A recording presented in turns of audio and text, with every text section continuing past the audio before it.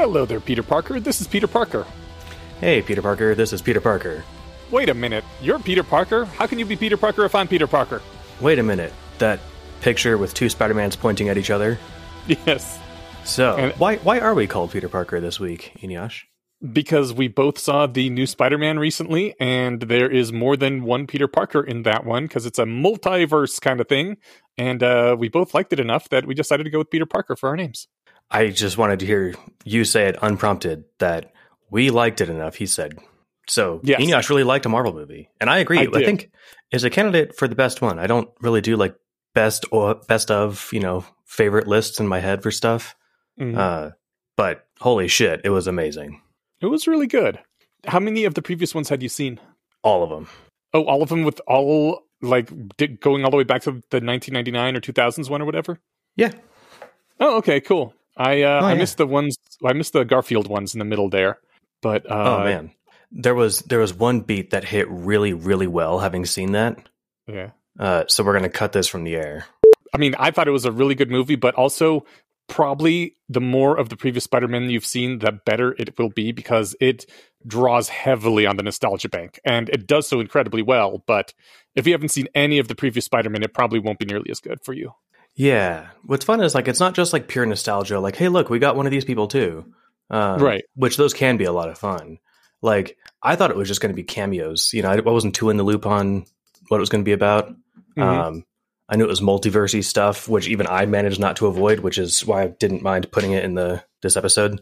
I mean, yeah, it is even on its own a good movie, but the more you've seen before, I think the more good it gets dialed up. Yeah, it doesn't. And you also get some in jokes and shit. Totally, and it doesn't just bring in the characters. It actually does stuff with them that I had no idea that they were going to even attempt to do. It was amazing. So, but this isn't the Spider-Man No Way Home podcast yet, although it might be, because you're going on vacation soon. So that's true. Yep. You might have to fill the airtime while you're out. I was really hoping that we'd be able to finish the current book that we're in, and then I was looking ahead at how many chapters there are, and I was like, oh no, we're not going to get it done before vacation. So I'm just going to have to leave you guys hanging, not at the end of a book divider line. Try not to screw me too hard.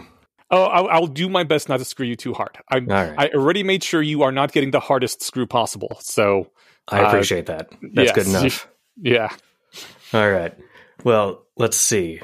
Before we get started, we should say what we're doing. This is our podcast, Not Everything is a Clue, where you and I sit down and talk about Alexander Wales' web serial, Worth the Candle. Yes, it is a fantastic web serial. You can read it all online for free, and you can support Alexander Wales at his Patreon. You can also support us at our Patreon, because we also will take your money, and we will even give 15% of it back to Alexander Wales as well, because we appreciate that he has given us this material to do a podcast with. The gift that keeps on giving. Exactly. But with that said, shall we jump in? Yeah, I had one unorganized thoughts. We've got a section in our meta notes section called unorganized thoughts. Yes. So I went to go find the conversation so I could cite the person, and it says deleted user. And so I'm hoping they didn't leave over this conversation. I would certainly feel bad. I don't feel like I came back too hard, but they, anyway, they pointed out that, a few weeks ago, I'd made some off-the-cuff remarks about COVID boosters that were irresponsibly uninformed. And they were right. I was wrong. I've done more homework since then. The conversation that made it to air was not initially going to be on the episode, so I didn't feel bad making uninformed, opinionated statements. Yeah. But no, I just needed to call out that they're right. And if my calendar's I guess I'm a little busy, but somehow time just flows all together. It's already the end of December. Yeah. And I meant to get a shot 3 weeks ago. And I keep I went to go look last week, and the two nearest Safeways to me wouldn't let me book one. They were full up apparently until January something, which struck me as unlikely because I go to the pharmacy to get drugs all the time, and there's never a line of people waiting to get shots. Do you have a Costco card? I don't know if I do anymore. I know that Walmart is taking walk-ins. Yeah, I was going to say the Costco by my place takes walk-ins too, although sorta. And I can schedule one and get one. My thing was I wanted to get one before the holidays, but I never go outside anyway. I did try and go buy home tests, and those are all gone. So, Anyway, although now you can get some free from the government, supposedly. I haven't actually written in and gotten this one yet, but I'll send you the link to where the U.S. government will send you some tests. oh, great. Thank you. I'd appreciate that. Yeah, no problem. Why don't we I don't put think you were like horribly wrong. I think getting the initial 2 is the most important thing, and that the booster is not nearly as important, but it still helps. Well, it seems to help, a significant amount, but it's my main concern is just getting it all and bringing it home for Christmas, because we skipped Christmas last year and Thanksgiving. Mm-hmm. But my grandma's got her booster, so does my mom. My dad got at least 1 vaccine so far. Better late than never. So, I mean, seriously, high five though, because he's doing it. My sister's got COVID because she's an idiot, but she'll be fine. Cool. Well, she's got her immunity then. Yeah. I mean, she did the favor of giving it to her toddler, who probably brought it to daycare, probably gave it to everyone else there, brought it home to their parents. So, like, it's not just a matter of, like, she very irresponsibly got sick and stayed home, But, like, that's what we did. That's how I got chickenpox when I was a kid. Yeah. I was, like, purposely exposed and then sat at home for a week and had chickenpox. Oh, you were intentionally exposed? Yeah. Oh, okay. And so, like, that was, it sounds like I'm, in my 50s, but that was the way we did it back in my day. Right. If only I'd waited like a year, they probably had a vaccine at that point, but did it the old fashioned way. Anyway, I wish my sister had done it the smart way, but, she'll be fine. Hopefully she didn't kill anyone in the crossfire in the meantime. So, yeah. Anyway, I needed to bring that up because I'm sorry, deleted user, that I didn't remember your name, but I also hope that it wasn't because I was stupid about this that you left. Maybe just you realized Discord isn't that fun. So, but if you're still listening, high five, you were right. So thanks for letting me go on about that for minutes. Yes. There should really be a way to tie this into the chapter title of 150. I've left quite a few Discord servers that I just wasn't active enough in, and sometimes you get the everything pings, or they're clogging up your side. So eventually, I just left them if I'm not active in them. So I wouldn't even have Discord if I wasn't on the Bayesian conspiracy. Right? Yeah. But so I guess point is that user was right. Everyone get boosters when you can, and better insert wonderful segue here than one innocent suffer. Better everybody get vaccinated than one innocent suffer? Yeah, that gets the job done. Because that is the chapter title for chapter 150, which we're going to jump into now. Let's go. Let's do it. Where did we last leave our heroes? About to go visit the professor of ethics that is in jail. That's right. But yeah, basically they want to go and meet with Malice, was the instructor's name, which Malice is actually a really funny name for a demon spawn because it sounds like malice. Right, yeah. They want to go see if she's guilty and or interested in a prison break. And I pulled out a random quote because we've talked about how Amaryllis is obsessed with not calling Athenaeums colleges. Mm-hmm. Apparently, Malice was educated at a bog standard college, one of the lower institutions of learning that could never hope to match the prestige of the Athenaeums. Oh, man. So it sounds like if you call an Athenaeum college, it's like calling Oxford college. Isn't Oxford a college? Yeah, but I mean, maybe I'm not picking a, hoity-toity enough school, but no, it's Oxford. Okay. It's not just your bog standard state university, Gotcha. Yeah. It's not like some community college. Right. Okay, So, yeah. So that helps understand that a little bit, I suppose. She's a political person, so not pissing off the Athenaeums is probably pretty darn important to her. Yeah, and it could just be, she technically went to one, so she's like, don't lump me in with those community college graduates. I went to a real school or something. Right, but, yeah. I'm hoping that it was just a little piece of, interesting trivia. Yeah, and it pointed out why she kept correcting him. Yeah. One of the things that they're discussing here when they're talking about what legal rights Malice has is that not everyone has the same rights in Leo, and that in a lot of the member nations of the Empire of Common Cause, discrimination on the basis of merit is legal. And when I came across that line, I was like, I think that isn't that a good thing? Because I want my accounting firm to discriminate against people who can't do accounting. Or I wasn't sure if maybe they meant merit in some other way where it's bad. But I mean, I can see like if they're discriminating on the basis of, can you pee for several feet away from you? well, that's a P merit thing, and it just happens to exclude women. But what can you do? It was merit based, so I mean, I can kind of see that sort of bullshit. But I do think merit's like pretty important, and it's entirely plausible to discriminate against people, having certain jobs or positions or something on the merit of whether they're able to do those things. Yeah, no, I mean, I think this sounds good on paper, which is probably why it's still on paper in AIRB, but it lends itself to all kinds of abuses. The fact that through one of these giant loopholes, one race of people isn't entitled to a just and fair court trial because of merit-based discrimination that's the kind of big truck you can drive through these loopholes, right? Well, I mean, yeah, that's the thing. Like, if it's some bullshit test, like, can she pee far away or whatever? Can she stand in sunlight for long enough, I guess, for her species to walk into the courtroom building? She can't do it. Okay, she doesn't have rights. Like, those are bullshit tests, but I think, like, the ones that are legit are probably good. Yeah, like the pilot of any airplane I fly on should have to pass an eye exam. Yeah. Stuff related to the job, and that's actually legal in the US. I don't know the last time you did like a mass spamming of job applications, probably, 20 years because you worked in the same industry for long enough to where like you were just applying for accounting jobs. But yeah, no, I think the last time was like 4 or 5 years ago when I switched to a different firm. But you were still applying for like accounting. Yeah. Yeah, way back in the day when you didn't care what you were doing, you just wanted money. You'll find that like you have to check a box that says like, yes, I can lift at least 25 pounds. Yes, I can sit in a desk and stand for 8 hours or whatever. Like, right. So those sorts of discriminations are legal apparently. Okay. Because you need to be able to do it to do the job. Whatever random arbitrary thing. Well, not random and arbitrary specifically, but whatever thing happens to relate to the job. So is that discrimination based on merit, or am I thinking of this entirely wrong? I guess I'm not sure what kind of merit one would discriminate on. Like, I assumed that it meant, I think like you have to be particularly good at something or particularly bad.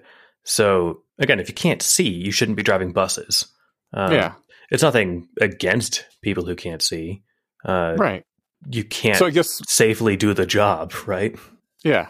Yeah. So I guess basically we're saying that it's probably good that they have that exception in there, but bad when it's abused. Well, and they seem to have not even made attempts to stamp out the abuses. Like, she goes on to say, like, discrimination on the basis of merit is legal. There are things that certain species are capable of, so then merit becomes a proxy for species. And it's not so much that they have anti-discrimination laws with merit-based exceptions. It's that they sucked at stamping out all of the abuses to the exceptions. Okay, yeah. Yeah, they should stamp out abuses. Yeah, totally. Okay. And I think June points out something somewhat correct here. Oh, yeah, where he says, a similar thing in America, except we mostly got our shit together, mostly. And I think he's right, but also I think, that this is a cancelable talk right there, so Alex Wales better watch out. I think, fight me, bro, I agree with him. We mostly have. If something that innocuous can get people mad at you, well, people have too much time on their hands. I think people like to shit on the US, but it's been steadily improving for, I don't know, 150 years. Right. And maybe I'm being optimistic, but things seem to be continuing that way. And still one of the, most liberal places on earth. Yeah.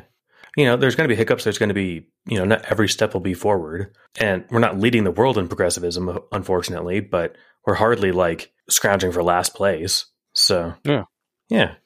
All right. Okay. So this is just a random one. It's not even related to anything, but I can't remember how it came up. Grack has the sentence. He says, "For the dwarves, that's everyone else. We direct hate at anyone not a dwarf, and a fair few dwarves as well." And yes. All it could remind me of is Scotsman or his groundskeeper Willie. Those damn Scots! They ruined Scotland. It was a great line. Yeah, I think they were talking about how every group needs some other group to hate to feel better then. That's right. Yeah. Like Scots and other Scots. Back when The Simpsons was good. Yeah. All right. So I'm having an existential crisis with this one. Uh-oh. So before they left for the prison, Valencia had helpfully pointed out that Harry Potter and the Prisoner of Azkaban was about a wrongfully imprisoned person in a magical jail. Mm. June holds his tongue, but he really didn't think that was a clue. Yeah. And what the hell am I supposed to do with that? Everything is a clue. So, I do Val believe must that be the name onto of the something. Even the name of the podcast disagrees with you, Stephen. Yeah, but you Not named the podcast. everything is a clue. I did, yes, because I knew what this book is about and I named it correctly. No, so the thing is, the fact that this is called out, so it has to be a clue, but I can't think of a single parallel that actually holds any real relation, other than the fact that, yes, they're wrongfully imprisoned and they're in magical jails, but nothing else seems to relate, so... Maybe it's just one of those ways to really cement that not everything is a clue, because he helpfully points out this very big, obvious thing that would be a clue if you thought that everything was a clue, because Val loves the Harry Potter books and this mirrors one of the plots, but it's not a clue at all. So, it turns out not everything is a clue. Okay, but if this does turn out to be a clue, you have to say, I guess Stephen was right, everything is a clue. Very well. She escapes, or she's not in prison at the end of this reading, right? Yes, just like Sirius Black. Right, so if she's turned into an animal and escaped, for example, then that was a clue, the Prisoner of Azkaban. Did he turn into an animal to escape? I thought it was a time turner shenanigan. Nope, that was to escape execution. He got out of the prison by being a dog secretly. Oh, yeah, okay. And then apparently land is just close enough to doggy paddle back to. He's a very strong swimmer. I suppose so, because I don't think dogs are that well designed for swimming. No. And he had to stay in dog form long enough to avoid the Dementors, so... magical endurance. And apparently no magical walls. Not a great prison, but whatever. When just any old dog can jump out and swim to freedom. Right. But this prison is a bit better because they won't let visitors take entads into the prison, which I think totally makes sense because, entads can do absolutely anything. And you don't want someone to bring one of those into your prison. And June is like, okay, I think I should leave my entads behind, but he says it was hard to tell what was a normal precaution any sane Jill would take and what was a narrative trick to get me at my weakest. And I just think he's looking at this the wrong way. It can totally be both. The best narrative tricks, quote unquote, are the ones that are totally legit. You want your story and your world to make sense and for people to just be like, oh yeah, that's how that would happen. That's the whole point of good world building, right? So, I think this isn't even a trick. It's just good writing or good DMing. So narrative tricks are the same thing as writing tricks. Yeah. And yeah, I mean, the thing is, this is a sensible thing to do, right? Yes, exactly. Even here on Muggle Earth, where we know what guns can do, we still don't let people bring guns when they visit prisoners. Right. It would be ridiculous if they didn't stop him from going in with entads. I know. It's oh yeah, I've got the teleport. Well, I guess the teleportation entads are well known, but whatever. Yeah. The get out of jail free card entad. Yeah.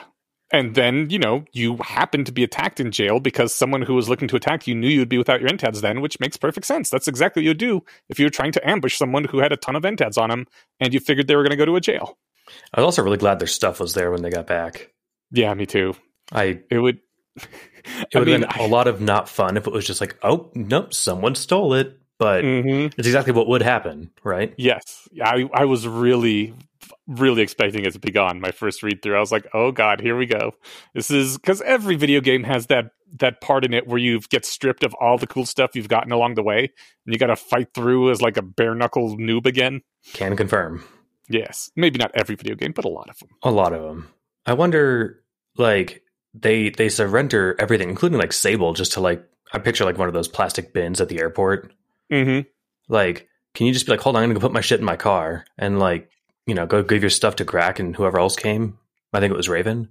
I think that would have been a better idea. Yeah. Yeah. I mean, I don't know why they didn't do that. Maybe because it would have raised flags or something. But it's no, this shit's expensive.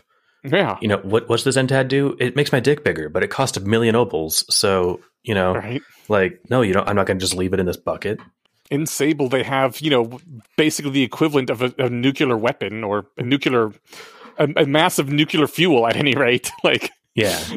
That guard, if he knew, would never have to work again, could just take it and run. Probably would be killed soon for it, but It's But tempting. he could ransom it back for a hefty sum. Yeah. Yeah. But he didn't, so that's good. That being said, like, June has been thinking a lot about narrative, like, especially in these past couple chapters. And right here, he's like, "Uh-oh, is this a narrative trick to get me weak and have an interesting fight?" And that was like, it was just 2 episodes ago that we were commenting about him saying, "I'm not thinking about the narrative anymore. That's all Amaryllis now." And I think, what are you doing backsliding so soon, June? Like, stick to your guns, man. I mean, he's been saying that over and over, right? Yes. But, it's tough, because he knows that in some sense this probably does actually matter. You can't ignore the giant invisible elephant in the sky forever. But he knows that, like, he won't figure anything out by looking at it. And so he's just tries to live his life like it's not there. But when you know that it can be interfering at any time, it's just, I think it would drive me crazy. Yeah. It'd be really hard not to think about that. I know, right? No. So they do make it into Talk to Malice. And she doesn't seem to care very much. Yeah, she's bizarrely resigned as to her fate. And now, of course, having finished the reading, it's probably because she knew she was getting out. But, yeah, she sarcastically maybe guesses that June is there to talk about his grade in her class. Mm-hmm. And she's like, "Oh, you're good. I already submitted the paperwork. Is that why you came?" And he's like, "No, I'm here because I think you probably didn't do it because you're an ethics professor." And she doesn't seem interested in defending herself or anything. And there was one funny line where he says, "Well, it seems like a really obvious setup to me." And she says, "Yeah, apparently my predecessor didn't do a good enough job teaching ethics." It's a great line. I pulled it out at first too. Yeah. And so what, she thought that she's going to be killed like later today or tomorrow, and she's making jokes. I just figured, okay, does the demon spawn or whatever or the demon blooded are super chill, right? She didn't strike me as like totally zen like Solace is. On my first read through, by the time we got to the end of their interaction, I was like, all right, she has to have some kind of trick up her sleeve. She thinks someone's going to bust her out or something, because who would possibly turn that down except for someone who's like, you know what? Don't fuck with the rescue operation that's coming for me tomorrow night. Just back away and leave it alone, man. You're only getting in their way. But she can't say that. So I was like, she has something up her sleeve here.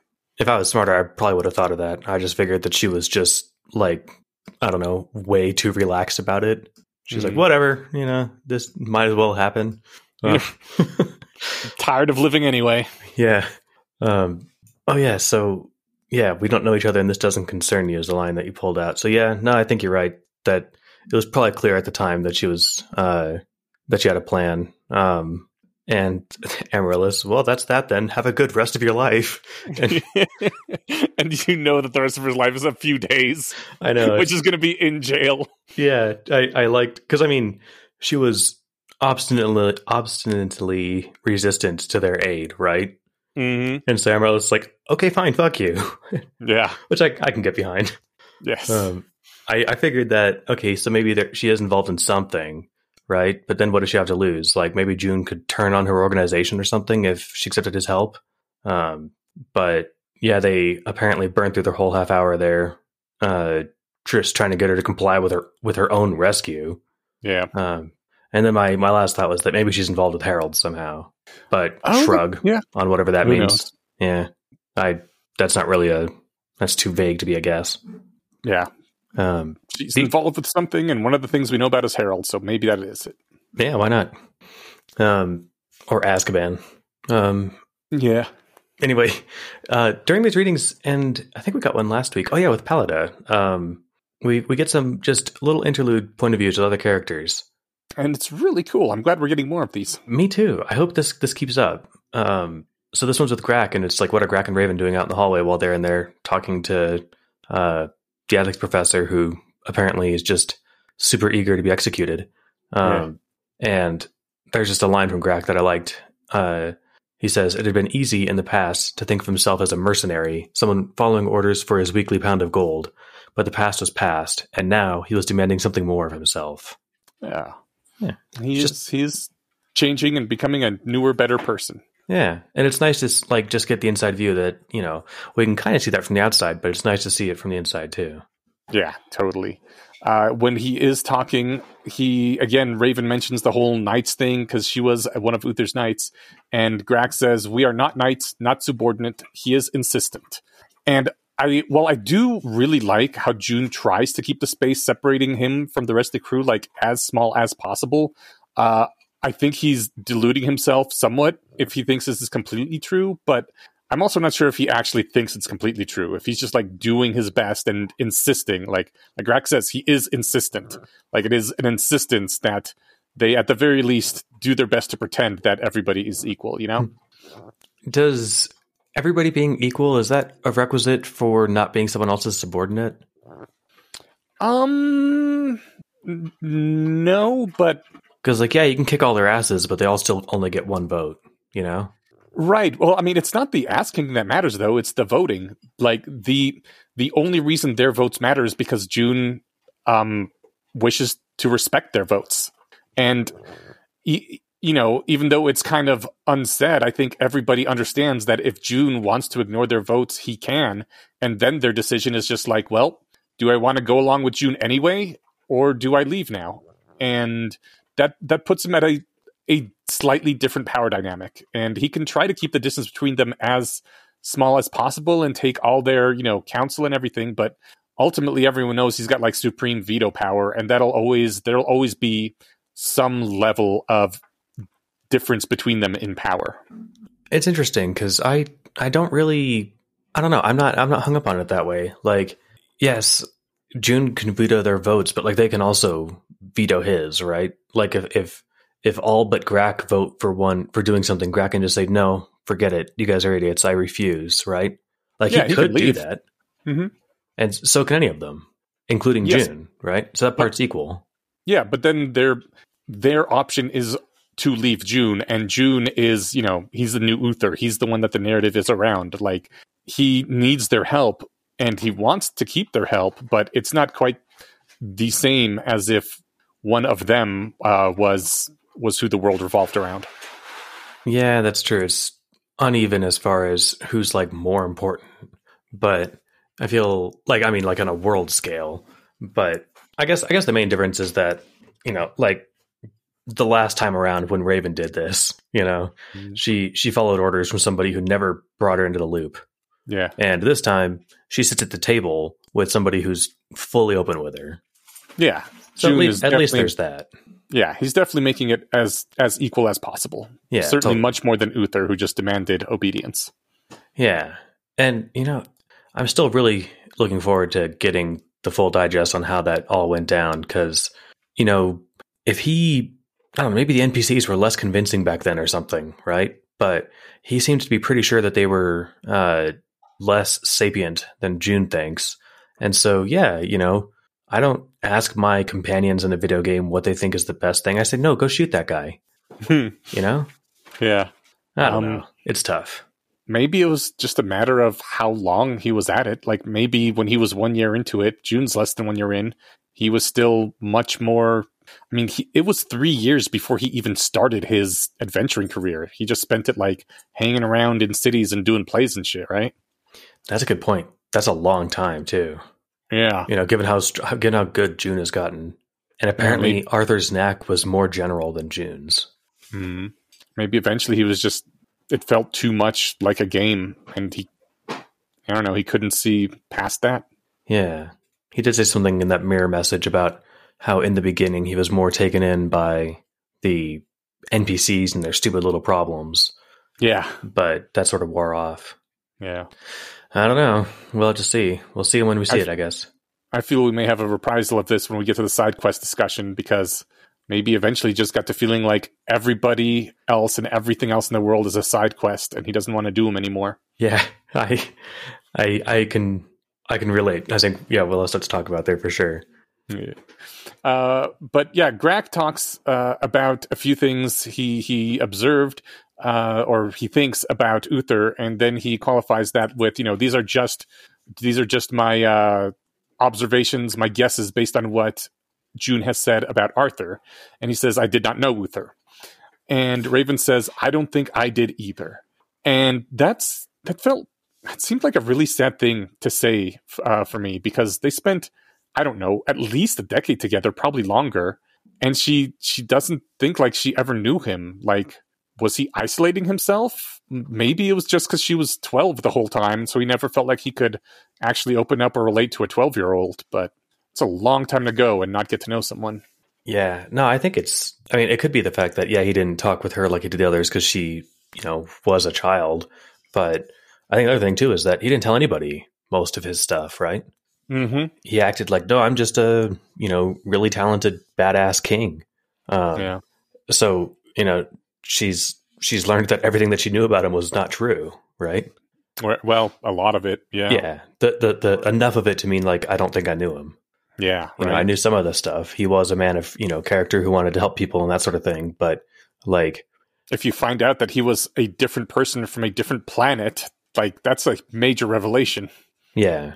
And he, had some interface to the universe that let him assign skill points into getting good at things. And that's how he was so awesome at stuff. And he never troubled to tell us about any of that. And yeah, I can see why she feels so far out of the loop that she feels like she didn't really know him. Yeah. There was I can't remember how it comes up, but they're talking about other stuff. Something, and she mentions things. Yeah, bloodline attack, and she says, "Oh yeah, it's an excluded magic. So many magics are gone, more than the Empire counts. That was one of the nastier ones, silently excluded to an unknown place. It was once possible to kill a man by waving a spell and punching his father hard enough."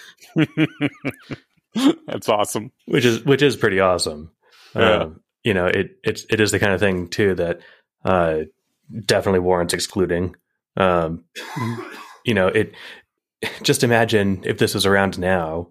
They can't beat June, but June's dad is just a muggle, right? Mm-hmm. They go to Fumblebuck and punch him in the face, and they just win.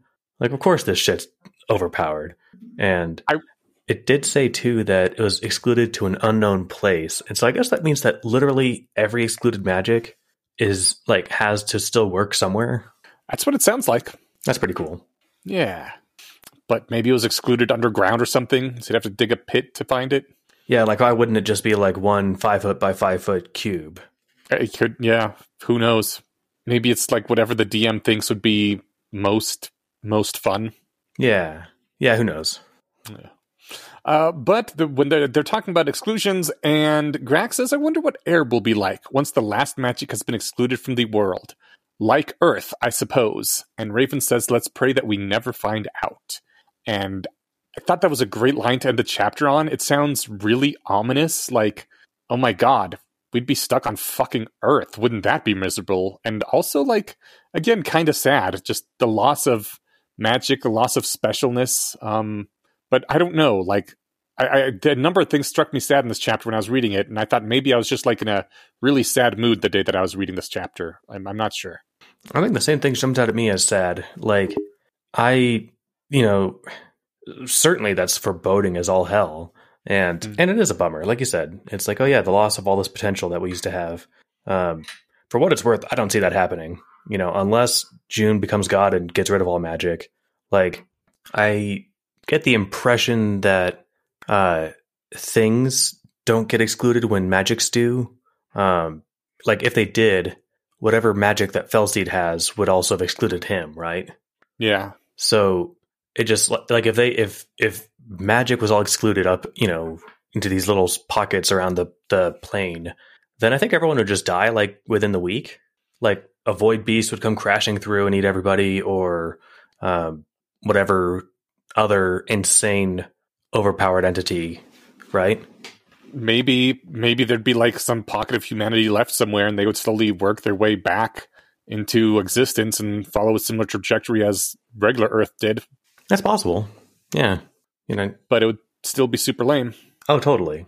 And every now and then, like, someone would wander into the Felseed zone on accident and get eaten up, and slowly they'd map out these places where no one should walk into, because if you do, then the universe turns crazy and destroys you. Yeah. I don't see that happening, for whatever it's worth.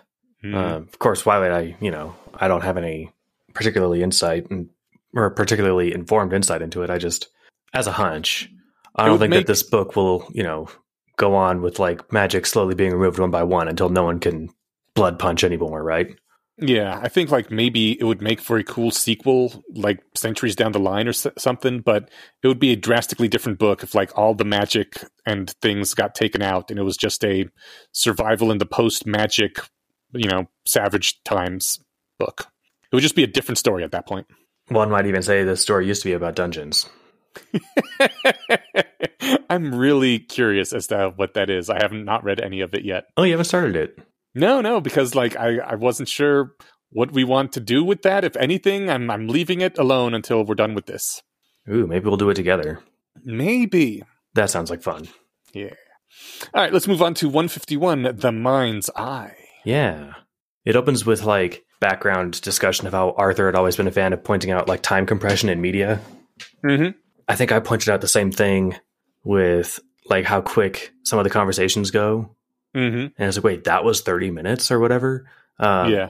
But this is more than that. This is more like how, I think they use Harry Potter, the regular one, but, the Methods of Rationality, I think it's like the first 25 something chapters are all within his first week. Mm-hmm. And then, the last 100 are the entire rest of the year. Yeah. But it's heavily slanted towards the beginning. Yeah. And so, I guess I was worried that June was bringing this up because I was worried that we were going to get like a huge jump, or that like we're going to radically start picking up the pace, and it's going to keep being like, and 2 months later, and we are going to get several years just kind of flying by. And I kind of hope we don't get that. I agree, but also like the first several chapters of this arc covered like his first day, and then the next 2-3 chapters were the next day, and then like we jump ahead 2 days or something, don't we?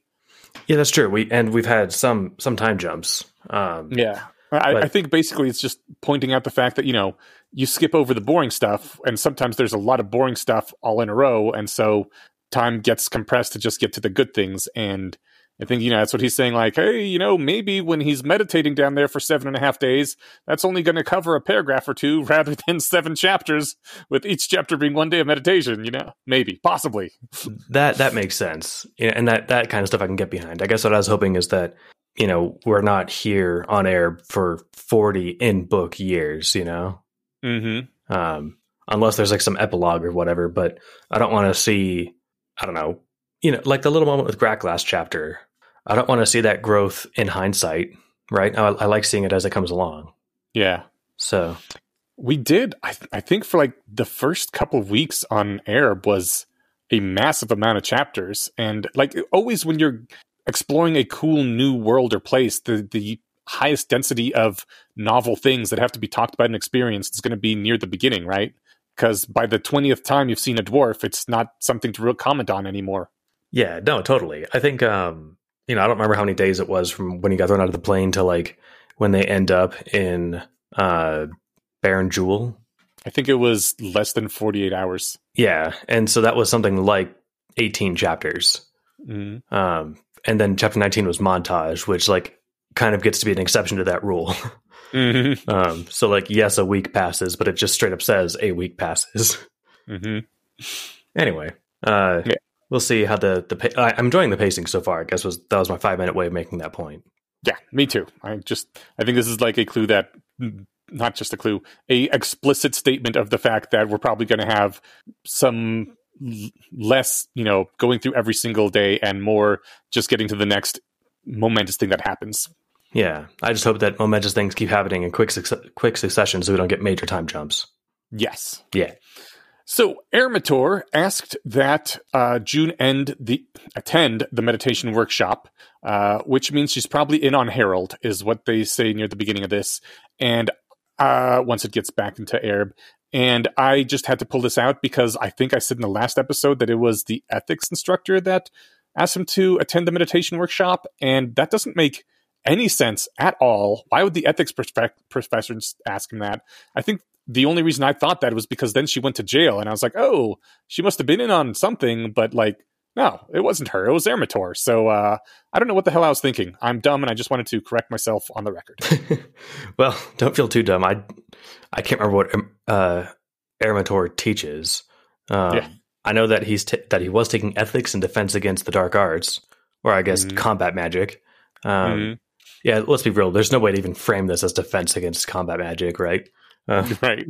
He was taking murder class and ethics. I don't remember, like one of them, maybe one class involved math. Maybe this is the math teacher, like the theory teacher, right? Mm-hmm. Mm-hmm. Oh yeah, the one that had like the Uther summoning stone that he didn't get to listen to. Was that Ermitor? I have no idea. See, it's like so I guess I can only remember at most 3 classes, and I don't remember which one Ermitor taught either. So don't feel too dumb. Okay. We can be dumb together. Yeah. But we are not talking about Amortor. We're talking about Oberlin, because that's who he goes to see, who is the combat magic instructor. The guy who's got 4 arms so he can punch 4 people at the same time. And he swears, I pulled this out, Oberlin swore and leaned back in his chair, crossing his 4 arms across his chest, which proves to me that it is a very, very sexy chest. I mean, let's be real. The dude has 4 pecs, right? Yes, he'd have to. It's got to be a very sexy chest. Oh, yeah. But, disappointingly, this straight up proves that I guess I am just a boob-obsessed pervert, because I completely didn't even notice this line. Oh, really? Yeah. Even though he had 4 arms this time to cross across his chest. You would think it would jump out at me. We've got Okay. and he's like blue too, isn't he? Maybe. I don't remember his color now. Oh, but the dummies I don't see color. Blue. Yes. Yeah, I certainly don't when it's on a page. Yeah. I think that he might have been blue or something. In any case, he looks like Machamp, right? The Pokemon.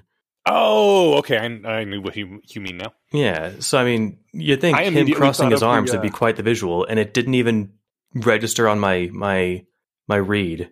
Yeah. So, yeah, no, I thought of the dude there's from no the boobs. I thought of the dude from the end of the if there's no boobs, you don't care. I guess. From the end of the Mortal Kombat. I think it was the first Mortal Kombat that had the big 4-armed. Was it a lady? I think it was a 4-armed lady, actually. I never saw any of the Mortal Kombat movies. Oh, I didn't either. I'm talking about the video game. Oh, I never beat been any so of the games. long. Yeah. Okay. Yeah, I don't remember. These games are ancient now. Remember Pac-Man? Oh, yeah. Yeah. Anyways, June tells him about the meditation monster. Your note here says, apparently it's some nerd named Harold. That was a great note. Well, what's funny is that Oberlin says Harold, Mm-hmm. and I was like, okay, that's a pretty lame name for a dream monster. But then, Harold is also a verb, and that makes it ominous, right? Yeah, because he's a herald of the end times. Right. But apparently Aerb just names their world-ending threat, or I guess Uniquities ends their world-ending threats like we name hurricanes. Yeah. And that was just like next on the list, Harold. And I really enjoyed that it was spelled Herald, like, a herald of the end times. I like the fact that it was written the way June interpreted it until he was corrected, and then written like the dude's name, Harold, after that. Right. Yeah, he spelled it with an E until he was told, like, no, Harold, like a nerd. And he's like, oh, okay, I gotcha. Because there could never be a cool person named Harold. No, I'm sure there's tons of cool people named Harold. It's just, it's one of those names, I think any name that like anyone could have been named 200 years ago is a nerdy name, even though lots of names are old. I don't know. You don't think someone could have been named Stephen 200 years ago? I'm not saying that Stephen is not a nerdy name. Oh, okay. Yeah, no, but there was never a King Stephen, but there was a King Harold, I bet, right? Well, probably. We can find out, actually. I don't know, Stephen, for some reason. King of England, Duke of Normandy. Also Stephen I of Hungary. Oh, all right. Oh, that one's actually me. And oh, really? No. Oh, okay. Wouldn't that and have been cool, though? It would be cool. And Stefan Batory, former king of Poland. There were at least 3 kings named Stephen, dude. Oh, and one of them was King of Poland. Yeah. Huh, all right. Well, good on us. Go Stevens. Hell yeah. Okay, sorry. Where were we before we were talking about kings' names? Oblivion. Oh, right. Okay, so June asks, there's this cult, and the cult wants to end the world, and June asks, like, why would someone want to end the world? That never really made sense to me. Oberlin says, don't worry about it. And he's like, no, I'd like to know. This seems like a thing I should know. And he goes, okay, well, there's people that believe oblivion is better than eternal torment in the hells. That's the majority position on Aerb, because they spike people and let them get obliviated rather than going to hell. And I think we both agree that that's correct too, right? Yes. For a sufficiently persuasive definition of eternal, June elected to have eternal, quote-unquote, torment forever because he doesn't think it'll be forever. right? Right. Yeah. You and I, if we're muggles on Air, we'd have every reason to think it's forever. Exactly. So yeah, sign me up for a jar, please. Yes. And he goes on to say that some people stare into the Infernoscope and decide that it would be better if all creation were destroyed rather than to have the hells continue existing. And I think they're right, actually, because it sounds like there's a lot more people in the hells than there are alive. And even if there was a 1-to-1 ratio of people in hells to people alive, which I don't think is possible, because I know we've lost at least 10 billion people in the past century, and Erb has been around for 30,000 years. But even if there was just a 1-to-1 ratio, then the suffering of those people would outweigh the happiness of the people living. And for as long as the world continues, for every 1,000 people or whatever that live, some fraction of them are going to end up as new entrants to hell. And so the longer existence continues, just the worse this math problem is. I think I'm very much on the side that the best thing you can do in Erb is to end all existence. And probably the best thing to do would be to stop everyone currently alive from reproducing.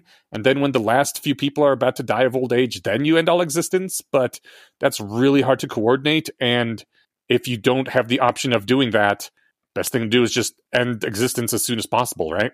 Yeah, no, I think that they make a very sympathetic point. You're right. Even if it was 1-to-1, even if it was 10-to-1 Airbians versus hell occupants, I don't know how to count Udals as if that's a thing, but their lives are bad in hell and they're forever. And you're right. I don't know what the number is, but apparently in Uther's time there are 20 billion people and now there's 5. So there's at a minimum 3-to-1, but I mean, whatever the number would be with the history. Point is, there are lots of people in hell.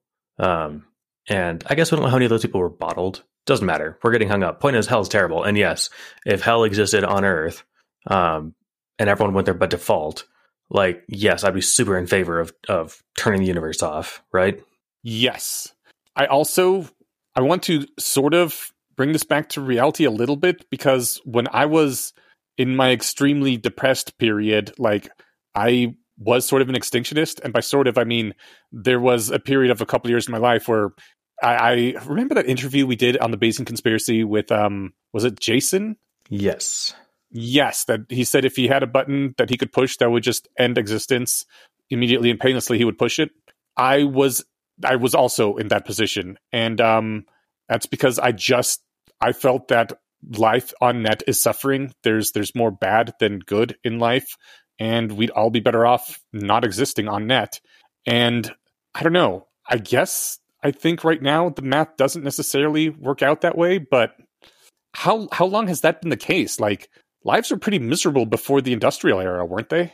I mean, well, I'm glad that you don't feel that way anymore, because it's a tough spot to be in. I think, and maybe I'd get thrown out of a philosophy conference, but I don't think it's about summing the total amounts of positive and negative experiences and their intensities that determine if a life was worth living, right? Yeah. Someone's life could overall mostly suck, but it could have been good enough that they would have wanted to live. And that's not up to you to say that they're stupid and uninformed, right?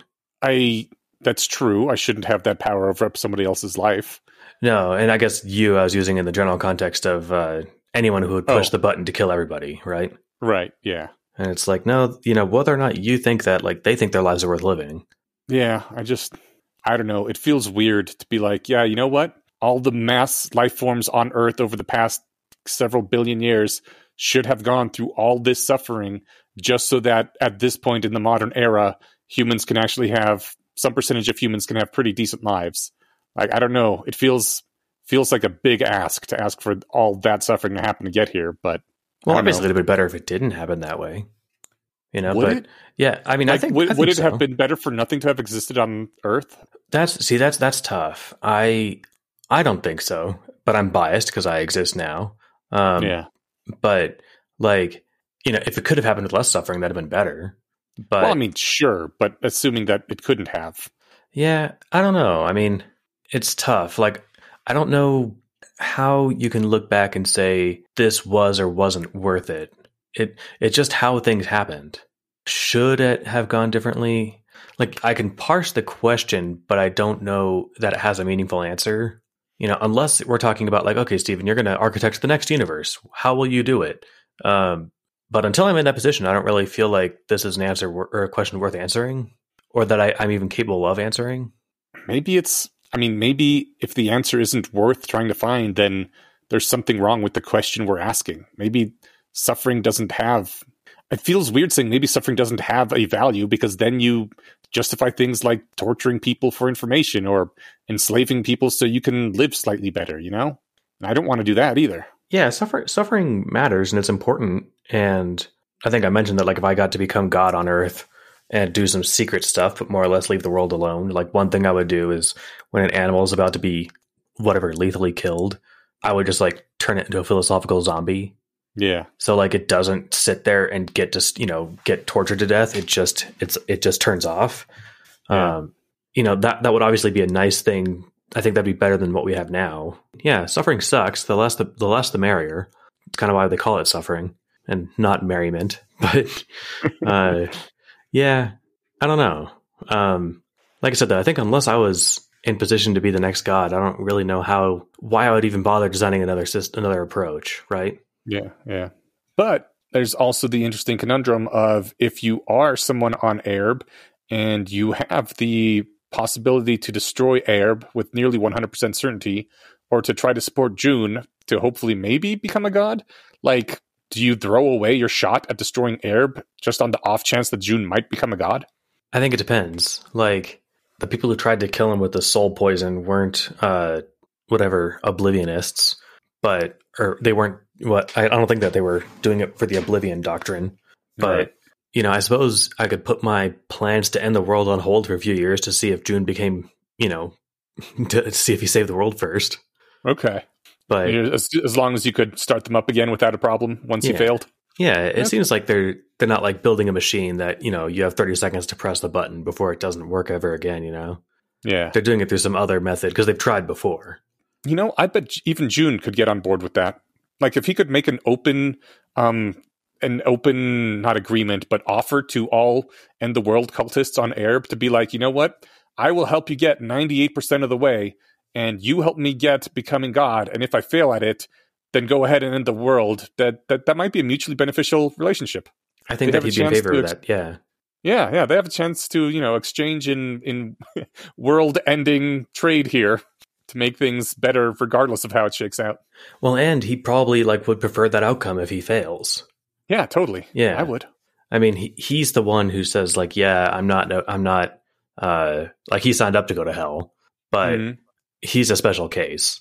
I guess it couldn't be such a public offer because probably some people would try to stop him if he was setting up a, the world, all existence ends kill switch if I die thing. Yeah, but it's kind of Jim Jonesy. Yeah, but if it was Raven or something, right? Yeah, he could be like, look, give me 2 years or give me however long you think it'll take. You're going to live forever, basically. Give me a century.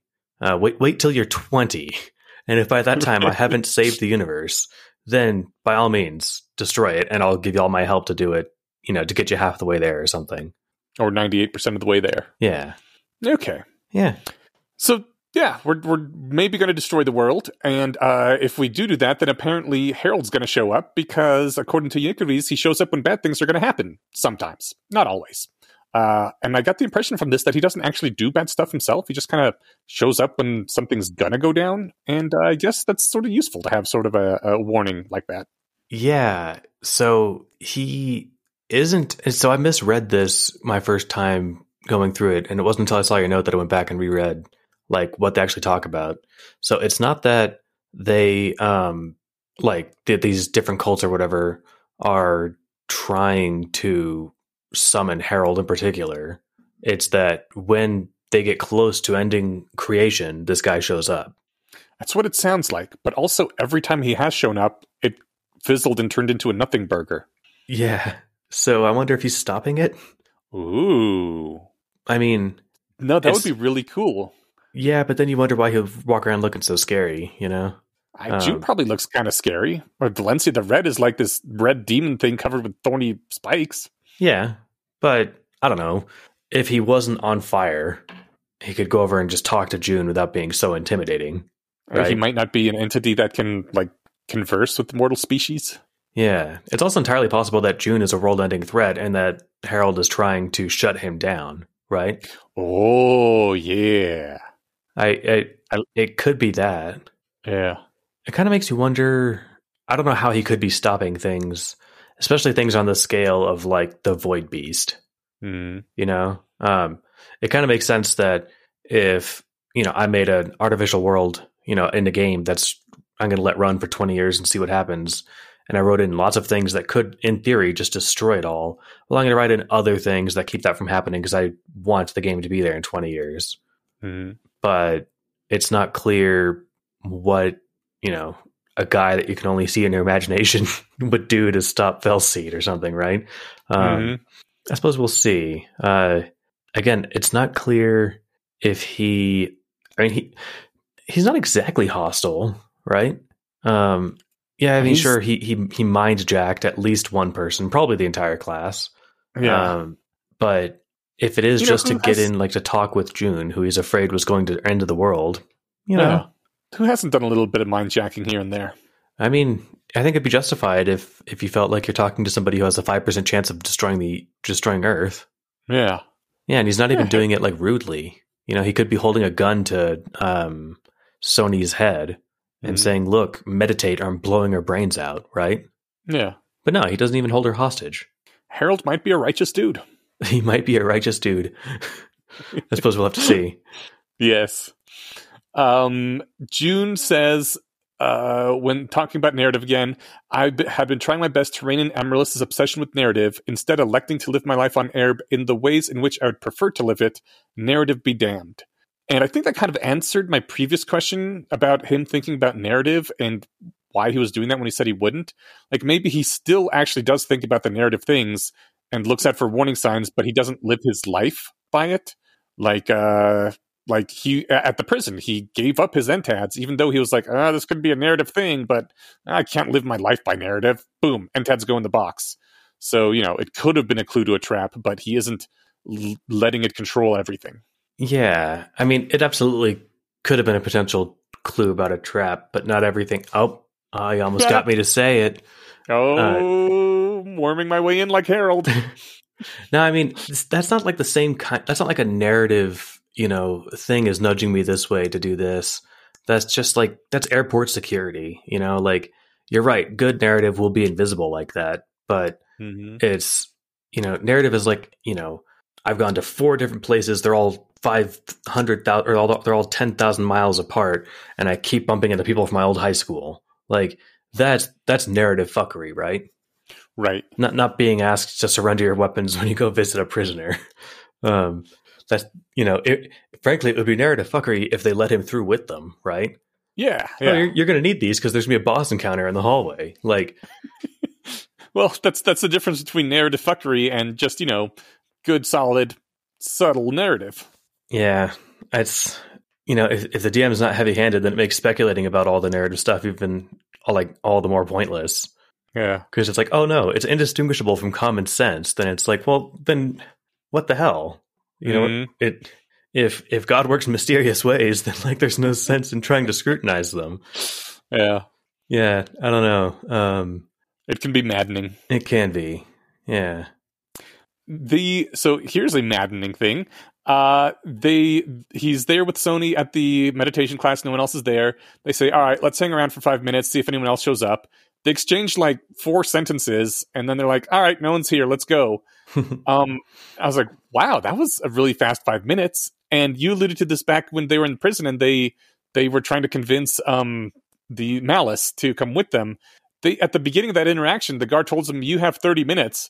And then he bangs on the door and says, like, 3 minutes left. And I was like, holy shit, that 27 minutes, like, I guess, I can believe they did a lot of talking and trying to convince her that we didn't see on the page. But like, ever since you pointed out, I did not notice any of this my first read through. But since several chapters ago, when you pointed out that things seem to happen the time seemed to pass a lot faster than it would have if people were saying these lines to each other. Like it's I've been super aware of it, and it's kind of been jumping out at me, and damn you to hell for that. Yeah, there's got to be a word for this kind of like story, because any book that mentions time like this, I've noticed this before. It hasn't just been in this book, but I've just noticed it anew in this book. But, oh yeah, and then we were here for, like, especially if they're talking about minutes, because then, like, you're like, okay, I could have been present for minutes. If you say 2 hours passed, then just 2 hours passed, right? Yeah. But it's like, all right, I better wait 5 minutes, because that's how long you have until you're legally allowed to leave when the teacher doesn't show up. And then they say, how you doing? Not so bad, and you? And, like, that's the 5 minutes? It's like, no, that took us 2 seconds. I think that's just how things happen, because I think 5 minutes of dialogue, if we were like to try and measure it like that would be a lot. Yeah. You can say a lot in 5 minutes. It's like an immersion hazard for reading, right? Yeah. And I've infected you, and now we've ruined it. Now we've ruined reading for our audience. There's a rule of thumb screenplays that 1 page equals 1 minute of screen time. So, yeah, if we'd gotten 5 pages of dialogue, we would have gotten 5 minutes, which is a fuckload of dialogue. Yeah. And, maybe it's not all dialogue, but I don't think there was a line in either of those things about, there was actually, like, nothing in this that could have indicated that, like, minutes passed. Once they leave, it says we walked together and did some idle chattering. That's indefinite, right? Yeah. That could be 30 seconds or 30 minutes. But that's not until after the 5 minutes passed. The 5 minutes was just, like, these 6 lines of dialogue. I think this is just an indication that if I'm ever writing, I shouldn't ever say a distinct number of minutes are going to pass, because that's a trap. Or throw in a line that says we did some idle chatter, right? Yeah. I've noticed this in movies too. Whenever someone says, like, it's going to blow in 30 seconds or something, I'll start mentally counting. Whenever someone gets dunked underwater, I will hold my breath personally, because I can hold my breath, or I used to be able to hold my breath a decently long time for a human. And just to see, like, if I can hold my breath until the character surfaces again. But also, when you're shooting a movie, it's really fucking hard to know, like, how long any particular shot is going to be, how many seconds of this take that you're doing is going to end up in the final movie. Like, I think you're just setting yourself up for failure if you're saying an exact number of seconds or minutes are about to pass, because you won't know exactly, unless you're just insanely good at editing and planning things out, how long a certain scene is going to be. There's a subreddit I like called Movie Details, and another one I like called Shitty Movie Details. And the best is when you read the headline and you don't know what subreddit it's from. But I can't remember what movie it was. At some point, some character in a movie says something along the lines of, like, there's only 20 minutes left. And they're saying it in dialogue. They're not, like, breaking the fourth wall. But that's exactly how many minutes, like, I think, to the second until the credits roll. Oh, nice. And I don't remember the number of minutes or what movie it was. So unless someone just happens to remember that reference, then good luck Googling it, I guess. But yeah, those kinds of little nods can be fun. But I feel like it was a Tarantino movie, but I don't know why I think that. So anyway, moving on. Yeah. So, like I mentioned, so June goes to meditation class. Sonny's the only one there. Apparently some shady shit's going on. Everyone's vanished, including the teacher. So I think June surreptitiously talks into his walkie-talkie, and, who shows up? Oh, Val, as a random friend, oh, hey, Ruby, just happened to bump into you, huh? Who's this, your friend? Oh, cool. You want to come over for dinner? And she's like, oh, sure. In that case, I just have one request. I want to do some meditation before we eat. And I'm just like, oh, damn it. I was hoping she was uncompromised. And, like, that's why she showed up. But no one insists that they get a chance to meditate before dinner unless they're trying to summon a world-ending threat. So that's true. Yeah. I don't condition coming over for a free meal on me being able to meditate first, unless I'm trying to kill you. Well, that's sort of a thing Christians do, right? Or it's like, my one request is would we all hold hands and meditate before we eat this dinner. So I think they're trying to summon Jesus, man. Yeah, and he's there to usher in the end times. Yes, he is. It seems like I'm on the right track with my sweeping generalization. You really are, dude. That's why you can't trust Christians. Oh, dear. So what happens when they get there? Yeah, Sony takes one step in, collapses, and Amaryllis, because she's super helpful, has been following them around town, like on the walk back in full plate armor. And she's like, Bethel, can you help me get this stuff off? And Bethel, uses the, sable power to remove all the armor and steals Amaryllis's pants. Then in my note, I just put, I try to, get you to read these, but wanted you to say. So June rummages around Sony's soul like a blind homeless person scrounging for a nickel, and her spirit. It's an apt description. Yeah, I mean, he's being a little more careful than that, but I'd like to imagine him just like in there, kind of just like clawing through in a hasty fashion. Anyway, her soul's fine, but her spirit is all twisted up with a bunch of orange threads, and it's obviously bad news, and June can't fix it. So that sucks. That does suck. Amaryllis says, I think, because they're trying to decide, like, what do we do about it? And he's like, well, I can't fix it. Like, what if we just, like, make it not our problem? And Amaryllis is like, it seems from a narrative perspective that it's unlikely that our role here is to call in the cavalry and then leave. And June says, well, I agree the Dungeon Master probably has some bullshit planned. I'm not going to throw up my hands and just say that it's probably pointless to do the smart thing. And his life is hard. You know, doing the sensible thing would be unsatisfying. So he's got to do the stupid thing every time and be a badass action hero. Weren't you the one trying to convince him to do what was the line? That's what heroes do? Do the stupid bullshit thing? Like, when occasion calls for it, sure. Okay. But don't get me wrong, every time he has to go in and do it, it's going to be great and awesome and the kind of thing he should do. But wouldn't it be nice if it's just like, oh, there's a crime in progress, I'm busy, I can call the cops and they'll take care of it, right? But we can do that, but June can't. It kind of feels a lot like a call out to all those movies that could have been solved by like just someone picking up a phone and calling the cops, you know, rather than trying to do everything on their own. Yeah. I mean, like, but you think Uther ever just called the cops and went about his way? Like, hell no. No. But you need a reason why you can't do that. And lots of times there isn't any such good reason. And June's like, well, my reason is that's not going to work. The DM's going to fuck with me if I try to do that. Yeah, it's just like, I would like to be able to do the smart thing, but no, I have to look at this and say, okay, I just have to assume the smart thing won't work, so it's the stupid option that I have. God. Sucks. Really sucks. Oh, well. So they're talking about what they did to Sunny here with knocking her out. And June says, like, you know, it's kind of a violation to do this to her. And Bethel, like, talks into his mind. He's like, are you pressing my buttons? He's like, no, I just, you know, I am expressing some reservations. If you see some parallels to what was done to you, maybe that's something you should think more deeply about.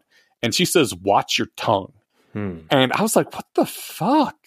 And like, I went back and reread the prior thing because Bethel seemed just really hostile here. I guess my best guess here is that Bethel feels shitty about all of this because she thinks they're like discussing Sunny and using Sony like she's a tool rather than treating her like a person, which is the same thing that happened to Bethel. Everyone treated her like a weapon or a tool or something to be used instead of a person with needs and desires of her own. And so now that she's helping do this to someone else, she's like feeling really shitty about it and projecting that onto the first person she can, which in this case was June. But I don't know. That's just my guess. Do you have anything? No, I mean, it bamboozled me too. And so I think I came to basically the same conclusion. You know, it could be like, I think that the word violation was used when Bethel was giving her backstory, right? Okay. Like Uther like violated her expressed will by shoving more NTADs in her. I think so, yeah. So maybe that's a bit of a berserk button for her. But like, he's also saying, look, right now you are helping and violating this girl here, right? And it could be that Bethel right now for the first time is realizing that she herself might occasionally make some people feel violated. And she's like, how dare you, sir? Like, I feel like it's probably the more like nuanced and sincere approach like you gave, but as a joking answer could be, you know, well, you think I violated somebody? Fuck you. I would never. Yeah, she probably does have that blind spot where she thinks she can never do this thing because it was done to her, and so she's always innocent of it, and maybe now she's starting to realize that's not the case. I mean, like, there's people in real life just like this who are like, well, this horrible thing was done to me, so how dare anyone imply that I'm doing it now? I could never. Like, I mean, I know you said it as a joke, I guess, but like, I've seen that happen in real life with real people. Yeah, it's cognitively possible for somebody to be that oblivious. You know, it's funny because Bethel's like the opposite of oblivious, right? She's aware of everything, basically everything, all the time. Except for herself. Except for herself. That's part of the fun. So they end up just like walking Sony out and calling a cab. I think that she tries to push for meditating one more time. Yeah. But then we get another POV, and this one's from Bethel, which is the first one, and it's awesome. Yeah, it is. But we mentioned, making people feel violated and stuff, and it just opens with Bethel watched. And it's its own paragraph, and she's thinking that the bottle remained opaque to her.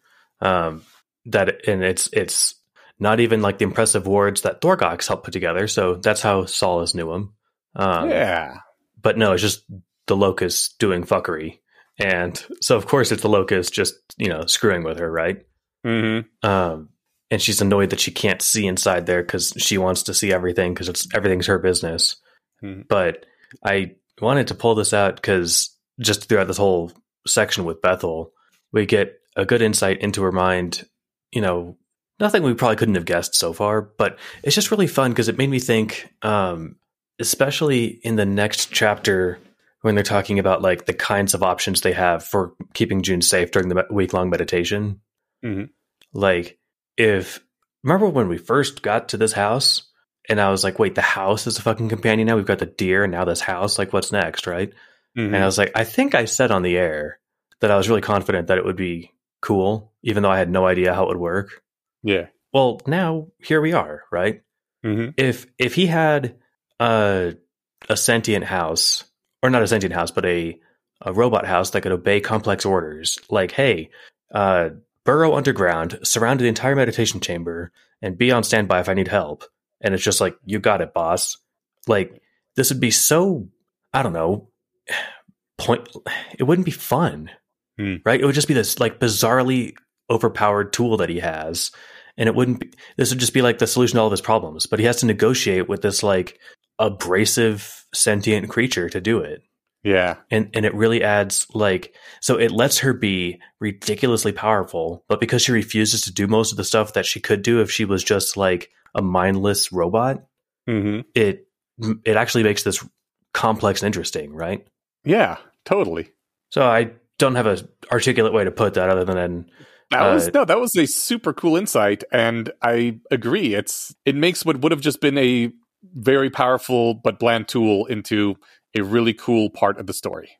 Yeah, I think, man, was it this book or was it, man, I don't remember when I had this conversation. Might have been Methods of Rationality with like the limits on the time turner or something. But, if you give someone something like super powerful, you've got to put a limit on it. Otherwise, it's boring. Totally. Those green balls of death that Raven has, she gets 3 and they recharge after a week. Yeah. She just had them, she's got a pocket full and, it's like thousands. That wouldn't be, that would completely ruin all the fun. She could just throw death balls whenever she wants, right? Yeah. And they don't they go, once she commits them, they just travel in a straight line directly away from her. That's not like she can have them home in on people or whatever. Yeah. So they've got their own limitations. I think that, Bethel can be insanely overpowered, but the limitation is that you're going to have a hard time arguing with her to do anything that, to do whatever you want, right? Yeah. And that's a really, really cool way to negotiate that line between having something super strong and having it be plot ruiningly boring. Yeah, totally. So high five. That's great writing. It is. Okay, so we continue on in her POV here. She talks about times where Amaryllis felt fear, and even though she was good at hiding the outward signs, but she had seen Juniper hiding the outward signs and not getting smacked down for it. And so Amaryllis is becoming more and more flippant and more casual in her disregard, according to Bethel. And Bethel is just really upset about this. She does not like it that someone is becoming less afraid of her. I mean, it's a really cool portrayal of her. I can kind of see her indignation, but also it's just super fucked up. She's a damaged entity here. Yeah, Voldemort House demands demurred, fearful compliance at all times. Yes. It's not enough that you do what she wants, it's that you have to look and act scared when you do it. Yep. And to to reinforce to Amaryllis. This is the chapter where she's like, all right, I'm going to reinforce to Amaryllis. She needs to be worried and scared about me. So she like shows up in her room against her wishes, won't leave. And when she does so, she chooses a height similar to Amaryllis with a similar build, the same clothes Amaryllis is wearing. But she still looks like Bethel, like in the facial features and the skin color and all that. She says it was just enough to remind Amaryllis that she was perfectly capable of making a duplicate. I was like, this bitch right here. She just needs her to be afraid, to be like, I could do whatever I want and no one would know the difference. And I think someone would know the difference, but not immediately. Not immediately. Do you remember when Amaryllis busted in the doors when he was talking with Raven? I do, now that you mention it, yeah. Yeah, I thought it was Amaryllis until she was like, hold on, let's circle back to Uther. And I'm like, okay, something's up. Yeah. But I didn't guess that it was Bethel until she got her fingers cut off or something right before that. But it's really fun being in Bethel's head. Like it would have been nice if from the inside she was like more sympathetic, rather than like actually much less. I think that we've been giving her a lot of charity, and from the inside she is about as evil as we might. It's basically straight up Voldemort stuff. It not 100% this whole time, but it's very close. If she was like a misunderstood genius and there was like lots of angst or something, I think that would be like, if that was like the kind of cliched thing, I think that could be kind of clunky. I feel like it could have been delivered well. I have no idea how, but that's why I'm not writing this, right? I kind of like how she's being done. I like the fact that I still feel some level of empathy to her and sympathy with her just because she's the POV character. Yeah, she's not over the top. Yeah. She is, but her top is pretty tall. Okay. Like Worm was really good about this. It would do interlude chapters between each arc, and some of them are from the views of like basically like literally the Joker, or a white supremacist kind of person.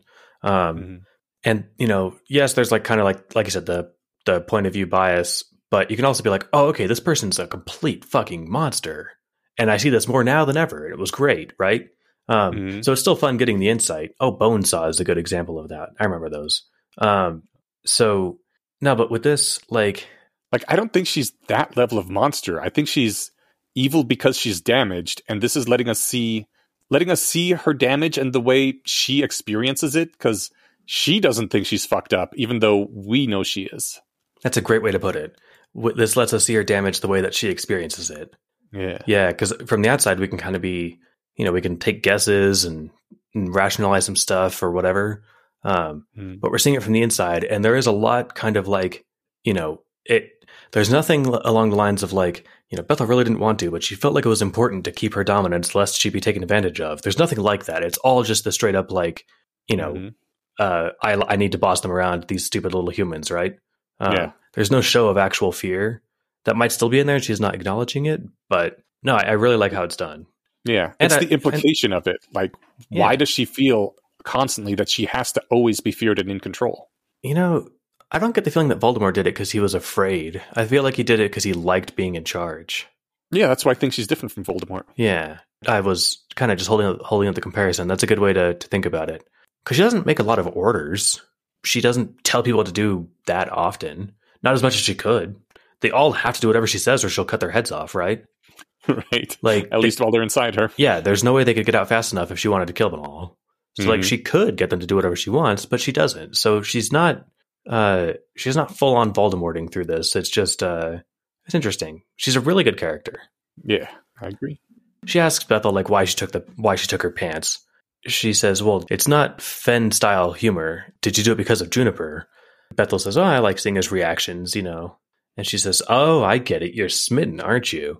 And Bethel is indignant, but then Amaryllis says, well, what'd you do? And she's like, oh, nothing. I asked him whether or not he would like me to satiate his desires. And Amaryllis says, as me? And Bethel, how utterly narcissistic of you. I went as myself. And I've said, and as I've said, he declined me very sweetly. I wanted to pull that out, and I very clunkily delivered it. But when Amaryllis says, "Oh, you went to go, ask if you could jerk him off, looking like me," and Bethel's like, "No, of course not. I did it like me. Not how narcissistic of you." But she did not so subtly imply that she could wear Amaryllis's shape while she did it. Yeah, I guess. I mean, she said, "I can be in any form you want," although, maybe that would have meant something other than Amaryllis. Totally. But, it could have, so she didn't say like Amaryllis and like change shape or whatever, right? But she totally could have. Right. But, maybe June wants to fuck a deer. Maybe she could have, been like, "Hey, I know you can't actually fuck the six-eyed doe, but what if you could fuck me and I look just like her?" Yeah, but... And then she'd be like, "Oh, man, that's what I've always wanted." I bet Bethel can measure like physiological arousal and knows that Amaryllis is like the hottest person in the world to June. That's a good point. Yeah. But in any case, I'm going to give Amaryllis half a point for guessing half right there. Totally. When they were talking about her taking her pants away, Amaryllis was not at all happy about that. And Bethel did make the defense like, "Hey, it was just a joke, kind of like a Fen joke." And Amaryllis says, "No, it wasn't. You were taking a choice away from me, humiliating me, because hurting me like that brought you enjoyment." And I thought that was a heck of an insight from Amy, because it kind of bothered me a bit when Bethel took away her pants in that scene, but I couldn't really put my finger on why, because I was also like, well, I guess it is sort of a joke like Fen would make, and we all love Fen, so I guess it's okay. Like, I couldn't figure out what was bothering me about it, but I think this is exactly it. It's not just that it was rude. And like Amaryllis, not only did she know why it bothered her, she like also knew why Bethel was doing it, and like that's why it bothered her, because of her motivations, right? If it was Fen doing it like as a gag, it wouldn't have bothered her nearly as much. And I like that Amaryllis has this intense like knowing humans and having insights into how they tick kind of thing. And I think maybe with many years of training, Lissy could also learn to understand baseline humans. Maybe it's a thing the Pendrags just have to be taught. Maybe. Or maybe Amaryllis is just a good, empathetic person who gets people. I don't know about that, man. But no, I really liked how Amaryllis shined a perfect light on that. Because, Fen would give her a ridiculous shirt to wear, right? Mm-hmm. But she would still let her protect her modesty. Not that Amaryllis is concerned with her modesty, but she knows that June cares about it, right? Yeah. And so she wouldn't, like this, the kind of thing I could imagine her doing, when they like had in a hotel room together, June's showering, and Amaryllis like, "Fen, give me some clothes," and she's like, "Here," and throws some like booty shorts at her. She's like, "No, some real clothes." Like they could have that joke together, but to do it in front of somebody that like they both know likes looking at Amaryllis's butt, like that's just uncomfortable. It takes the power to do that away from Amaryllis, right? Yeah, I guess so. Yeah, so I like that she perfectly articulated that. And then what is Bethel's reply? She sits back and she thinks she could kill Amaryllis so easily. I'm just like, damn it. Yeah. She got a long way to go to be a good person. I do think, I don't know. You seem to think Amaryllis is empathetic or just an empathic person, and maybe she is, and I just have a really hard time relating to her because she's a noble or something. Like Pendrag. So Amaryllis, just a little bit after this, says, "It's so hard to trust a Pendrag, especially you, manipulative little girl." And like, I often think also that way about Amaryllis, and maybe it's just, I don't know. I don't think it's just because she's a noble, because Lissy's a noble too, but I kind of like Lissy because at least she's like straight up about it. I think there's something about Amaryllis that's just feels cold and detached for me, and it always throws me off. And maybe I just have a thing about her and I should get over that or something. Yeah, you're just racist against nobles. I mean, that's not wrong. It's also not a bad thing to be. And Bethel's just racist against Pendrags in particular. Yep. It's interesting, like Amaryllis, when she had her own timeline for a century, she set about to try and save the world as best she could. Yeah. Like, it's not clear what Lissy did during that century, but I doubt that she saved as many lives as she could, Well, she was probably a very good assassin for someone in the Anglican or she government. Just swung by the orphanage once a week to expand her skin luggage collection, Like, I mean, she, the point is like Amaryllis, in her. Didn't you make that joke about Fen when we first met Fen? Yes, you did. Somebody's skinning somebody in this story. But yeah, I don't know. I think that her actions when alone, and her thoughts as she recorded them, don't speak to the kind of person who they don't speak to a bad person. They speak to a great person. Yeah, they do. And so I guess I don't know what Amaryllis could possibly do to like. There's nothing that she can do yet easily to demonstrate to Bethel like, hey, I'm actually cool, because Bethel has this like compulsion to obey Pendrags that she has to actively push back against. And so I get why she doesn't like Amaryllis in particular. Like, I wish it wasn't the case, but she's been fucked over by Pendrags for so long. And like, whenever Amaryllis says, can you hand me a glass of water? Like, Bethel really, really wants to, Yeah. So the only way to like make sure she's not becoming a subservient whatever is to just say, fuck you, basically every time she can. Mm-hmm. So I don't know. I guess I bring this up because I don't know what she could do to you, or like what she could do in the story to make you like her, like as a person, or like trust her as a person. I mean, so there's at least one person I know like this in real life, and I don't know, like I don't think bad about this person. I think she's a great person, and she's doing the best she can. We just like come from different classes, and I inherently do not trust the noble classes, and maybe that's due to my, long bloodlines as peasants in Poland. But like, I just, if you smell too strongly of blue blood, I'm just not gonna quite ever be able to fully connect with you. And that doesn't mean you're a bad person or anything. It just means I'm never gonna fully trust you because of prejudices, racism, I don't know, classism. I mean, Lissy's got the same lineage. Yeah, but Lissy isn't. Lissy is 15 seats away from the throne rather than 10. Lissy's never really had a taste of power. She doesn't act like someone who is in among the higher classes. She acts like a fucking nerd who thinks that she's better than people, but is still of the working class, She still has to work for a living. If she didn't become an assassin mage, she would probably starve somewhere, or at least have a shitty life. I think we have different raids on her. Yeah, I think she's going to school to study assassin magic because she wants to kill people, and she's not working to pay her own tuition. Like she's there at the behest of the crown because she can do whatever she wants, and she wants to kill people, and no one's ever told her no in her life. So like, yeah, go for it. We'll pay your bills.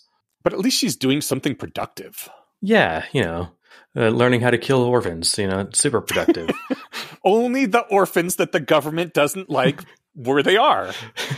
Sometimes you need those orphanages to make, power plants on or whatever. All right.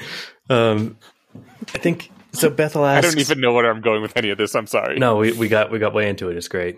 I think it's just a vibe thing. No, it is, and it's fun. I do enjoy it. I look forward to seeing more of Lissy. She wasn't in these chapters, really. Oh no, she was in the next one, and there was no real evidence one way or another. But we'll talk about her when we get to the next chapter. But I think Bethel asks, haven't you ever found it fun to hurt people? And Amaryllis talks about when she had that mental affliction, and she attacked Juniper with consent, and she just like really wanted to hit him. And she says, if that's how you feel towards me, towards any of us, then I don't know what there is to do. If it were something else, I could reason with you. I could try to be your friend. I could show you love and affection, see your good points like he does. But if you just want to hurt me in the ways that you've been doing it, the jump scares, the invasions, then I don't know how we're ever going to reconcile any of it. Mm-hmm. And I think that was just really well put. And then I wanted to see if Bethel doubled down or if she tries to be a better person. And Bethel just says, perhaps we won't. Perhaps this will be how things are into the end of your life, however near or far that might be. Yeah, and I just put boo, thumbs down. And Amaryllis says, I would like to be left alone. And Bethel says, well, I want to stay. And I'm like, God damn it. Bethel can't just back down because someone asks. That would be a sign of weakness. Yeah, she can't just get out of someone's room. Yeah. Bethel's going to be like, no, it's my room. It's my house. Yeah, fuck you. Rude. Ugh, yeah. More than rude. Just like, I couldn't live with someone like that. She does apologize. She does, but you pulled this out, and Amaryllis says it too. It's not enough to mean it. Yeah. She talks about how, Juniper, when he apologizes, he actually wants to do better. He doesn't just feel sorry. Yeah. You have to. Feeling sorry is a start, but then you have to change things so you don't keep doing the thing. Yeah. I think that's how abusive relationships are, and one of the reasons people stay with abusive partners is because they really do feel very sorry afterwards, and they're like, "Oh no, that was awful." But just feeling sorry isn't enough. You have to stop fucking doing it, and they're not going to stop. Yeah. No, exactly. But they're like, "Oh, but he felt so bad afterwards." And it's yeah, he did, and he's going to feel bad again next time, and bad again the time after that.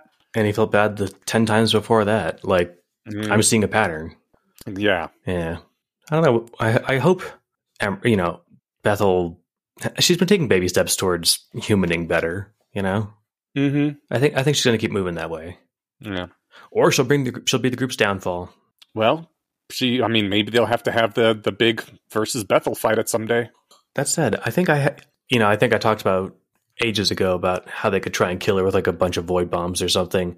I haven't thought about that in a while because I don't think that A, I don't want that to happen, and B, I don't think it's necessary. Yeah. I think they can work it out. I think we're on some sort of redemption arc for Bethel because if she's that aspect of June that was hateful and angry, then he needs to know that he can be redeemed of that too, right? So that's a good point. Yeah. Anyways, that sounds like narrative talk, though. It does sound like narrative talk, which is something that is getting Amaryllis down because she's kind of resigned to none of this really mattering anyway. She says of her conversation with Bethel, narratively, this is all pointless. I can't change your mind. I can't help you to change and grow. This is all to stage left while Juniper talks to the Locust or plays ranks with Grack. Or maybe this is the intermission with the curtains drawn while Juniper sleeps. And I really love this line because it was meta as fuck and, interestingly, wrong.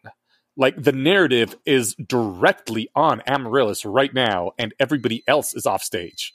And I don't know exactly what to make of that the narrative thinking steered her so wrong right here and backfired because the narrative is all on her right now. And the fact that she thinks it doesn't matter, I don't know. It's weird because it means most of the time when she's alone, she doesn't matter, but she can never know for sure when she might not be. And she thinks that there isn't any time like that. It puts an interesting wrinkle in the whole story. Well, I don't know if the camera being on you is the same thing as the narrative being on you. The story isn't totally advancing here. The story is advancing somewhat. The story is character progression, and this is part of it. Maybe. This doesn't get June any closer to completing any of his quests, No, but if this text is in the book, then it is part of the narrative. It is literally the narrative. It's literally part of the story. Like she said, this could be the intermission. And it's the thing we put on, while everyone goes to the bathroom, in the middle of our 4-hour play, it's technically on, Well, what she means is that this is one of those times between chapters where, and then 2 days later we come back. That's what she thinks this might be. Well, what's fun is that Bethel says, you don't really see the world that way. And Amaryllis says, no. Does she mean it though?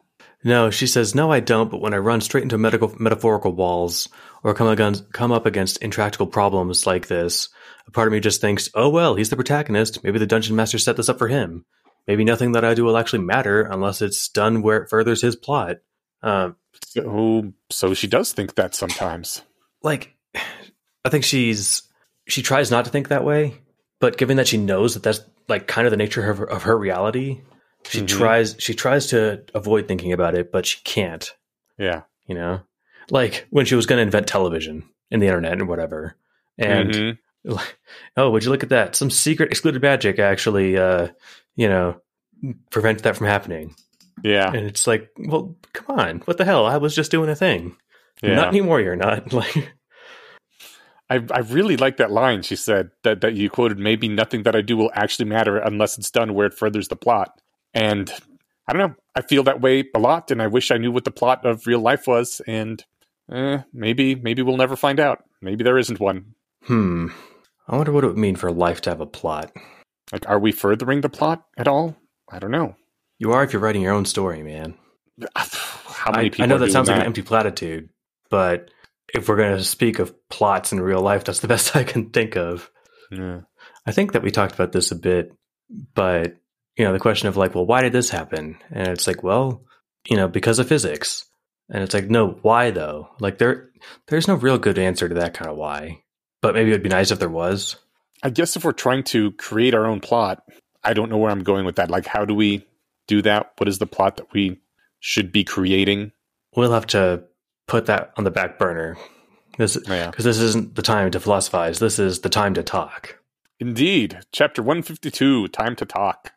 Where we find out that Malice gets the heck out of Dodge. And by Dodge, I mean the jail. I love it. And it was great, yeah.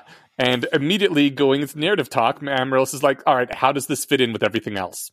She's a loose thread until she shows up again. But then what's the resolution? Like now she's thinking immediately, okay, how's this going to come back? Weave into the storyline. What do we got to watch out for? And I thought maybe this is just the DM's way of saying, hey, remember that time I said it's not all about you? Remember, this is a really big world and actually lots of stuff just happens as, background flavor or background action or whatever. There's a lot of fluff in the world to make it feel real, and it doesn't all revolve around you. And it really reminded me of that thing with the Rising Bile and Baron Jewel, where they just randomly got caught in this I don't know, massacre in the bathing pools for no one still knows why, and maybe it was just not related at all. It's something to remind you that the world is big and alive and continues without you, and give a whole sense of scale and epicness to everything. Yeah. I mean, I totally forgot about the Risen Bile. And now that you mention it, like, fuck it, maybe Uther was with them or something, right? But so Amaryllis is like, but we had nothing to do with it. And I get where she's coming from. If I was part of the main character's party, this would be baffling.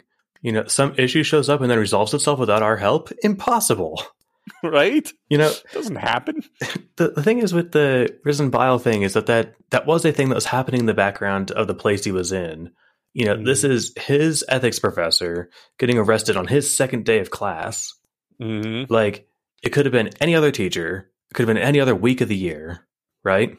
Sometimes shit just happens. Yeah. I mean, I'm with you. This sounds like a thing that's going to come back in like 10 chapters down the road in some way. This is a thing that either like a plot line that the DM was like, that would have been fun if he had actually insisted on kicking her out of prison, but like she didn't want to get out of prison, right? Yeah. If they'd scheduled the jailbreak, then that'd have been one thing. Sometimes you break people out of prison whether they want it or not. Yeah, I think it'd be really hard to break someone out of prison who didn't want to be out of prison. Well, you got to knock them out first. Yeah, that's true. Wouldn't be that hard, actually, now that you mention it. They've got the glove. June's theory was that maybe Harold is just like the big one, the main thing going on here, and the other ones, things like Malice, are side quests. And I was like, oh yeah, I didn't think of that, but that could be it too. And whenever I'm playing open world games, like I skip side quests with extreme prejudice. I do not have time for that shit. I don't need to find your pan. Just get me to the end of the world. The frying pan, I think, is like one of the best examples of like a pointless side quest. And I know that it was included as like a joke about dumb side quests, but it because it's so spot on. So this was The Witcher 2 or 3? 3. Yeah. And I never played these games. I tried it for like 2 hours and I was like, this is hard. It wasn't like because it was too like the gameplay was too punishing. It was that it was too convoluted to play, but I'm also just stupid. So, I mean, a lot of the gameplay was like mixing up potions and then rock, paper, scissoring them with the enemies that you find. And I just didn't find that very engaging. Yeah, I tried it for at least a couple of hours. But anyway, so yeah, one of your first quests, like early in the game, is some old lady, her pan got stolen. So you retrieve her frying pan. Yeah. And it's like, no, it's not magic. No, it's not an heirloom. It's just her frying pan. How's she going to fry food without a frying pan? I mean, she could buy another one. Like she couldn't. She was a poor old lady on a fixed income. But you can't. There's no option to like buy your way out of the quest by just like giving her 2 gold coins, right? Yeah. So if she would spend those gold coins on granny drugs, that's why you had to get her pan. But you can't go buy. She couldn't be trusted with money. You can't go buy another pan. You have to give her hers. Well, yeah. I bring this. It's all funny because like the quest is pointless and side quests can be ridiculous like that. Mm-hmm. And Skyrim had what they called like radiant quests, where it would keep generating stuff for you to do. Oh my God. Which is fine if you want to keep walking around. The problem is it's like 5 things. Oh, can you run here and kill this thing? Oh, can you run here and fetch this for me? Okay. So the radiant quests, such as they were, got real old real fast. But there are tons of side quests, and some of them are amazing. We mentioned earlier about getting stripped of your equipment. That happens a few times. There's a whole quest that's like the Hangover. Oh, neat. You get wasted at a bar and wake up in some temple, and you've trashed the place, and you're trying to find your drinking buddy. You found out that you got legally married to a goat. Like, nice. It's insane. It's great. Yeah. So side quests can be like that. I don't know. But as far as this, is Herald the big quest and the other ones are side quests? Like, is Lured still in Vibration Magic a side quest, like, below Herald? I don't know. What's funny is that this is June talking about this, right? Mm-hmm. And this is not how he thinks about his life. Yeah. It's, again, like, he can't help but think about it. Yeah. But, like, that's not the sane way to structure your life. It's like, no, I'm going to come and do here. I'm going to do what I meant to do here. I'm going to try unless something stops me. And I'll look at this Herald thing later if I need to. I really don't know how to feel about side quests, because you're right. Sometimes they have the coolest, best like story moments in games, but they either they make you too powerful, so like the rest of the game starts getting too easy, or the whole game scales, so it doesn't feel like there was any point to doing them anyway. And they never tie into the main quest, really. Like, they could have been their own separate game, and they're cool enough, but at the end, I'm like, I feel like, what was that just detracted from the main story. When I talk with friends about this game, it's probably almost always going to be about the main story and not the side quests, unless they were like really some epic side quest that everyone knows you have to do. Like, it's time in my life that I could have been playing other main stories and main quest lines. I don't know. I just have a hard time with side quests. They feel pointless to me, and maybe that's the problem with too much of life. So a lot of life feels like a side quest too. For what it's worth, a lot of the coolest sub-stories are side quests in real life and in video games. And I don't want my life to be a side quest. No, but your life can have side quests in it, Yeah. Like, I don't think like real estate is the main objective of your storyline, right? But it's a side quest. You've got to manage this thing on the side, That's true.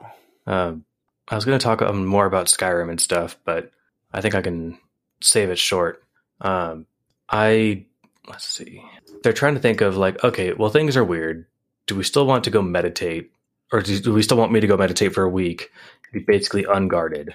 And there was a great bit where there's actually 3 great things. I'll try and go real fast. Okay. Amaryllis is like, no, they could still attack. And Raven says, oh, he'd kill him. I say that on the basis of having seen him in a fight. I thought she was going to say that on the basis of having seen Uther go off and do stuff and not get killed, right? Mm-hmm. But no, she's saying, no, he's really strong. And I'm like, well, that's actually high praise, because she's seen some shit. Yeah. So high five. And finally, he has the idea that I had. He's going to put unicorn bones beneath his skin. Fuck yeah. Just have him on hand all the time. This is fucking awesome. I think, I don't know if he could do this like all the time. It feels like your body would reject them after a certain period of time. But like, if you know that you're going to be going into a really dangerous place, you'd probably want to do that. I assume he's got some level of control over his immune system, given his soul, spirit, and blood magic, and skin magic. He might. Yeah, it's a good point. Unless there's immune system magic, I think he's got basically everything else covered. Yeah. But then that's not enough. I think I mentioned last chapter, the other part of the plan is like, okay, Bethel, why don't you, swim through the rocks and either sit next to the meditation chamber or just surround the whole thing as a giant structure, and I can contact you with soul magic if I need you. Mm-hmm. And she agrees, which is awesome. Mm-hmm. And the other thing I pulled this out for is because Amaryllis frowns but says nothing. And I don't know if it's because she doesn't like the idea of trusting Bethel so much or something else, but I think part of it is that it sounds like a good plan. But good plans aren't fun from a narrative perspective. Like, right? Quote, something's going to fuck it up. Yeah, we were all prepared and everything worked out isn't very exciting. Nope. So she's thinking, okay, shit, how can this go bad? Yeah. Yeah, someone's got to be thinking thoughts like that. It's a good thing she said nothing, because otherwise they'd have to come up with something on top of that. Yeah. I like Amaryllis in some respects. Yay. If only she wasn't a noble, man. Just pretend like you don't know who her parents are and just judge her as the person she is, dude. I can't. The upper. It's not that I don't know who. It's not who her parents are. It's her upper class like attitude and bearing, and like it comes out. You can't hide it. You know. If she was defenseless like Princess Peach, that'd be one thing. You know, the fact that she's, you know, she gets thrown into Zombieland and the first thing she does is start kicking ass and building void weapons. Like, okay, she's hardcore. Yeah, it's badass. Yeah, so she's a badass, you know. Yeah, I'll give her that. She's just a badass whose ancestors oppressed my ancestors, and we will never forget. All right. Anyway, so now that I'm trying to get over my racism. No, you're good. So they invite Lissy over for some blood magic practice. Yes, and she hits June, and he gets a level up from it.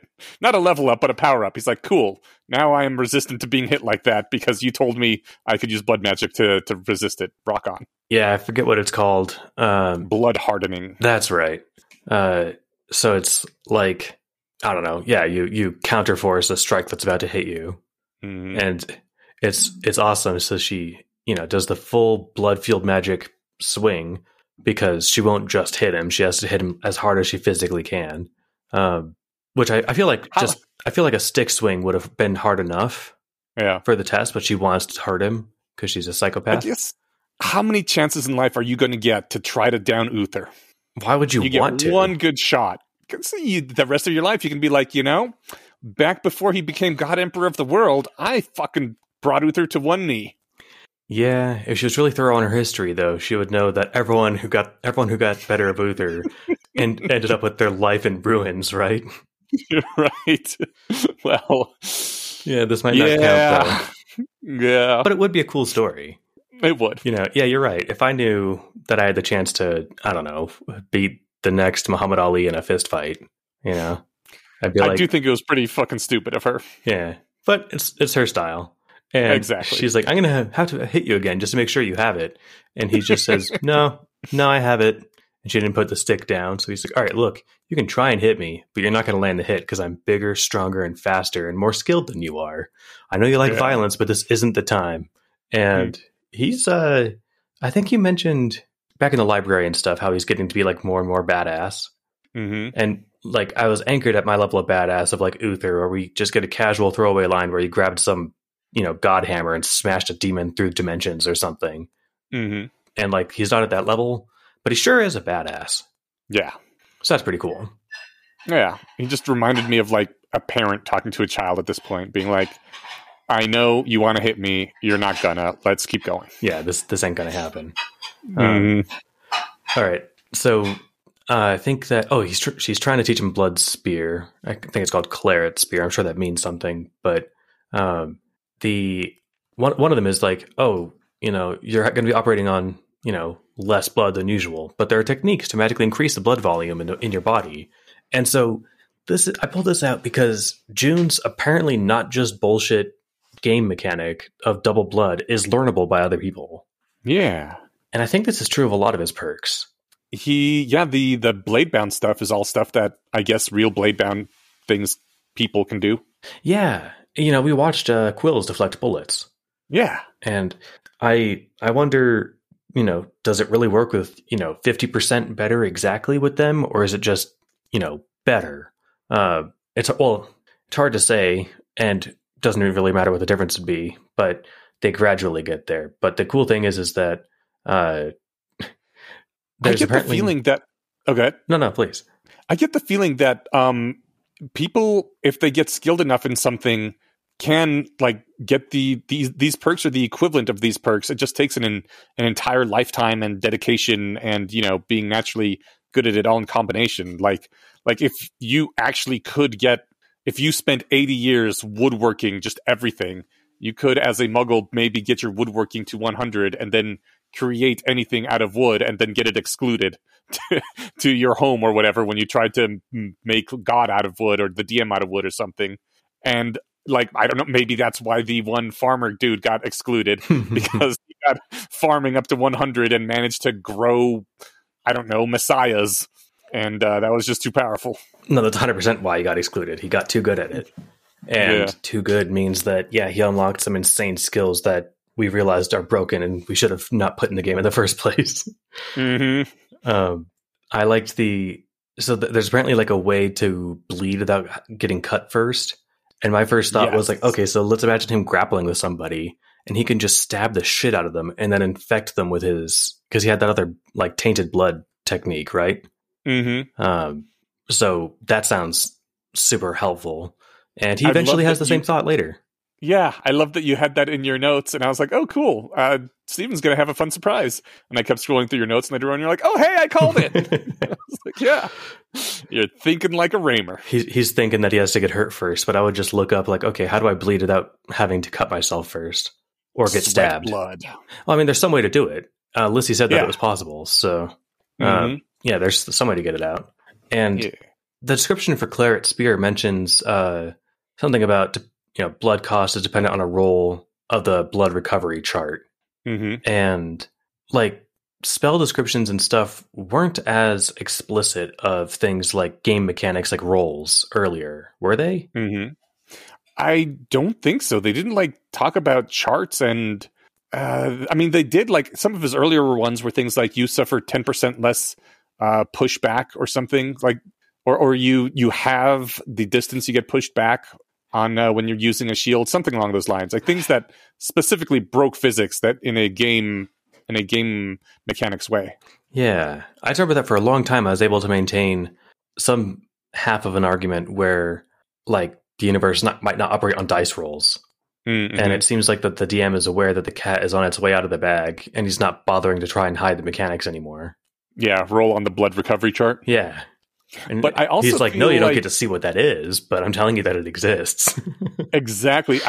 It seems to me like before there were some like really explicit things, like when it said literally, you get pushed back half as far from physical force when blocking, and now it's like roll on these charts, and it doesn't show him the charts. And I almost feel like the DM is like, okay, you guys are doing a really good job of munchkining this stuff. And now you've even fucking got Raymer on your side. Like, I'm going to hide more of this stuff behind charts that you can't see. So, haha. Because, like, he can't see that chart. Is there even a chart? Maybe it's just like the chart is whatever the DM thinks would be appropriate in this case to not let him get too powerful. It's possible. The other interpretation is that this is the DM saying, yes, there's a chart and it's back at home and you have to go get it, June, because I really want you to face your demons. So this is the kind of like narrative fuckery where it's like, okay, I guess we have to go back and visit my meat suit's bodies or my meat suit's home, I'm just going to keep getting more and more charts until I do. Exactly. Like the next spell unlock might have something along the lines of like, the diagram for this is complicated, but it's on page 32 of the manual. Sweet. That would be awesome. Yeah, that would be cool. Does this have anything to do with fluff and crunch? It does. It's literally mechanics. Raymer, because June mentions fluff and crunch, and Raymer asks, are you going to explain fluff and crunch? And Lissy asks, is any of this relevant? And June says, no, it's just fluff. We've already dealt with the crunch. And Raymer says, I get it. Because Raymer's a fucking gaming genius. I love how smart he is regarding that game stuff. But I as soon as crunch was mentioned, I knew what it meant. But it was not a term in the heyday of my gaming, which was like mid-90s to early 2000s. So it must be vocabulary that took hold after I kind of exited the scene. So crunch sounds to me like the stuff you have to do, right? No. Crunch, I'm assuming, is explicitly the opposite of fluff. And fluff is like story stuff. It explains what things look like in the universe and why they are the way they are. It's everything that is trying to make it look like a real thing in the world and not, numbers and die rolls and charts and stuff. It's also often used as like, what's the backstory to the world? What's the story of this town here? Why is it here? All that stuff is fluff. It's things that when you put miniatures on the table and they start hacking at each other, they could be interchanged to any universe, any number of different characters, whatever. If what happens to those models could happen to any models, then that is fluff. Crunch is the things that's the exact opposite. It is the die roll, it is the stats, it is the percentages in the chart, and those can be, anything could be wrapped around them. So Crunch is the game mechanics that's boring unless you're a computer or you really like that kind of statistical stuff, and fluff is the story. And most good games can have a combination of the two, because just mechanics with no story is boring, but just story with no mechanics isn't the game. That makes perfect sense. I appreciate it. And sure, Bramer caught onto it a lot faster than I would have. Like, I got the intuition that, like, obviously fluff isn't the important stuff, because that's not what you call fluff. But either that or it's the most important stuff. Could be. Depending on what you're into. Yeah. I think Lissy and Raymer leave. Yes, but June does kind of confess to Amaryllis that he thinks she is the most beautiful human that could exist, even in theory. And Amaryllis asks him, if you find me so beautiful, why did you end up with Fen? And the answer, rather obviously, is because Fen is awesome. Like, sometimes you choose awesome over just hot, because awesome's pretty awesome. I mean, he also basically said because she kept showing interest in me. Which is awesome. Which I think was... I mean, you're not wrong. I think that was my cynical answer, like, back when we first got together. And it's like, well, why do you think he's with her? I'm like, because she said, do you want to see my tits? And he's like, okay. Well, I mean, sure, that's a great first step, but she's just a funner person to be around, and I liked her better. I think if Amaryllis was also vying for his attention at the same time, that he might have picked her. It's hard to say. But the fact is, it's like, well, you weren't interested and she was. And so it's not like she was a second prize. Big deal. Yeah, exactly. But it's like she was, that's what was available, and she was great. So yeah, I certainly don't want to force myself on someone who doesn't seem interested in me. It's almost like not even fair for Amaryllis to ask that. If you found me so beautiful, why'd you end up with Fen? It's like, because you used the words endure when you talked about sex with me. Exactly. So, yeah. So I think he apologizes for calling her beautiful. And, this is just funny. She's like, I know I'm in the top 10%. And he's like, that's specific. And she's like, it was a guess. And I'm like, she's so much more humble than Lissy and has less reason to be humble. She's probably in the top 1%, but doesn't go around looking down and informing them that she's 6 standard deviations above the average. I think, the top 1% is oddly specific. I would have a really hard time thinking that anyone was in the top 1%, just because tastes vary a lot. Yeah, like, I'm not top sure. 10% is easier to say, but like top 1%, that could be some people like, people with lots of curves. Some people like the really boyish looking girls, and like some people just like straight up dudes. There's a lot of taste choices out there. Yeah, it's unclear, but you're right. 10% is like, most people find her attractive. That's vague enough, and 10% kind of amounts to that. Yeah. All right. So he goes on to say, like, well, I should just come out and say it, but my first thought on seeing you was that you were literal physical perfection. I'm not even kidding. And I'm trying to be poetic or, just compliment you. I think you're as beautiful to me as I think a person could possibly be. And there's nothing I can imagine that would improve you. Jesus Christ. Okay, good. So that answers the question I was going to ask you. Because, like, dude, what happened to your high socials points? Like, this is so over the top. I mean, that's something you can tell someone once you're in a relationship with them, and it doesn't sound like you're trying to suck really badly at sucking up to them. Well, there's that, but also, like, the fact is he's being perfectly sincere, but you're right. So, like, the context might make it seem like he's just trying to make her feel better, but honestly, it made me feel terrible if I was her, because it's like, okay, so the DM crafted me not just to be like, help you in your quest, but also as, a fuck toy. Yeah, I mean, we've got a special situation here with the DM, but I think even in general, you shouldn't tell that to the most gorgeous person in the world until after you've at least been, on several dates and got some kind of relationship going on, because I don't know, like, I guess they're friends, so they don't have a sexual relationship, so it's too early to say that. Like, there's too much of the, what if he's just saying that because he thinks I'll be flattered enough to sleep with him? Yeah, it I mean, in real life, that's the case. I think that you're right. There's special circumstance of the DM. Like, I think that changes the equation, but I think that has to be part of his calculation, right? Maybe that's why he said it. But I can't think then, maybe his social skill is higher than mine, because I can't think of why the hell he would say that and think that she'd feel any better about it. Maybe he was just in a vulnerable, unguarded place and said dumb stuff. That actually strikes me as distinctly plausible. You know, he thought he'd hurt her feelings and like said, "Oh, you know, 'cause, you know, I liked Fen more." And no, not that there's anything wrong with you. Let me tell you how not anything wrong with you there is. You know, it kind of came off like that, but it's just, I don't know. Holy heck. You're right. That'd be uncomfortable to hear on Earth, but I think it'd be doubly uncomfortable to hear if you were her. Yeah. You know, if another random muggle told her that, she'd be like, "Oh, thank you for the compliment. I appreciate that." But if if a random muggle told her that, she'd probably be like, "Oh, you're trying to suck up to the princess. Okay." Yeah, I mean, a muggle that she trusted, you know, whatever. Raymer, right? Raymer's already got a girlfriend. You know, but when it's June and it's like, oh, okay, the player character thinks I'm his perfect, ideal woman. Yeah. Like, how am I supposed to interpret that knowing that the world is made for him? Mm-hmm. Yeah. There's only one way to interpret that, and it's terrible. Yeah. Anyway, is it that terrible? I mean, I think that people like feeling like they're somewhat in charge of their own lives, although she's kind of given up on that already, huh? I mean, just not it.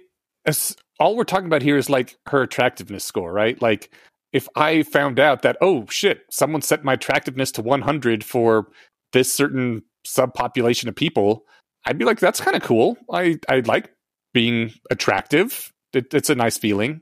I wouldn't be upset by that. But if that subpopulation of people was one person and that one person was the most important person on the planet, I mean, even better then. Yeah, you know what? That actually, when I say it that way, it sounds like not that bad of a deal. Right? I think that it strips away her autonomy. You know, like it makes it seem like her purpose is to be pretty to this guy. I see what you're saying, but it doesn't have to be seen that way. Maybe who knows how she'll take it? Yeah, she saw this as like clearing the air. He's like, that's not what I was trying to do. You know, and it ends kind of sad.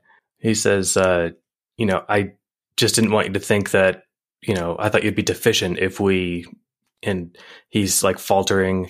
It says, my heart was breaking just a bit. I really did care about her. Maybe I was even in love with her, but I had my reservations, and not just because of the ghost of Fen sitting on my shoulder. And like, I just like the feeling of like, look, I'm trying to explain, but I can't, you know, shoot, you know, like just rolling a fail on a social roll. It's a shitty feeling. Yeah. And it's like really hard to recover from that. Like, I don't think he could recover from it right now. He just got to let some time pass and try building up again later. Yeah, I guess he's not even clear if he wants to try and build it up later, right? Well, I mean, if nothing else, you want to build the relationship back up to one where you guys are comfortable talking to each other. Yeah, at least clear the air. She's saying it's good to clear the air, and he's like, no, I've just sullied the air. Like, yeah, we need to crack a window and let's come back in 20 minutes and talk about this, right? Yeah, right. So, what do you think their percent chances is? Give me an estimate on how likely it is that they're going to get together. A divine get together. I have different estimates for different interpretations of that. That is very fair. Yeah, okay, so there's going to be definitely more than one way to look at this, considering their situation. So how about just the estimate first of them getting in a like committed relationship that we would recognize as basically a romantic relationship, but like without any of the sex stuff? A little over 50%. Okay. What about just banging it out without having a full relationship? More than the pure non-sexual relationship, but less than 75%. Okay, so more than 50, less than 75. What about having that whole relationship, like we said earlier, like an actual legit couple, and they actually have sex as well?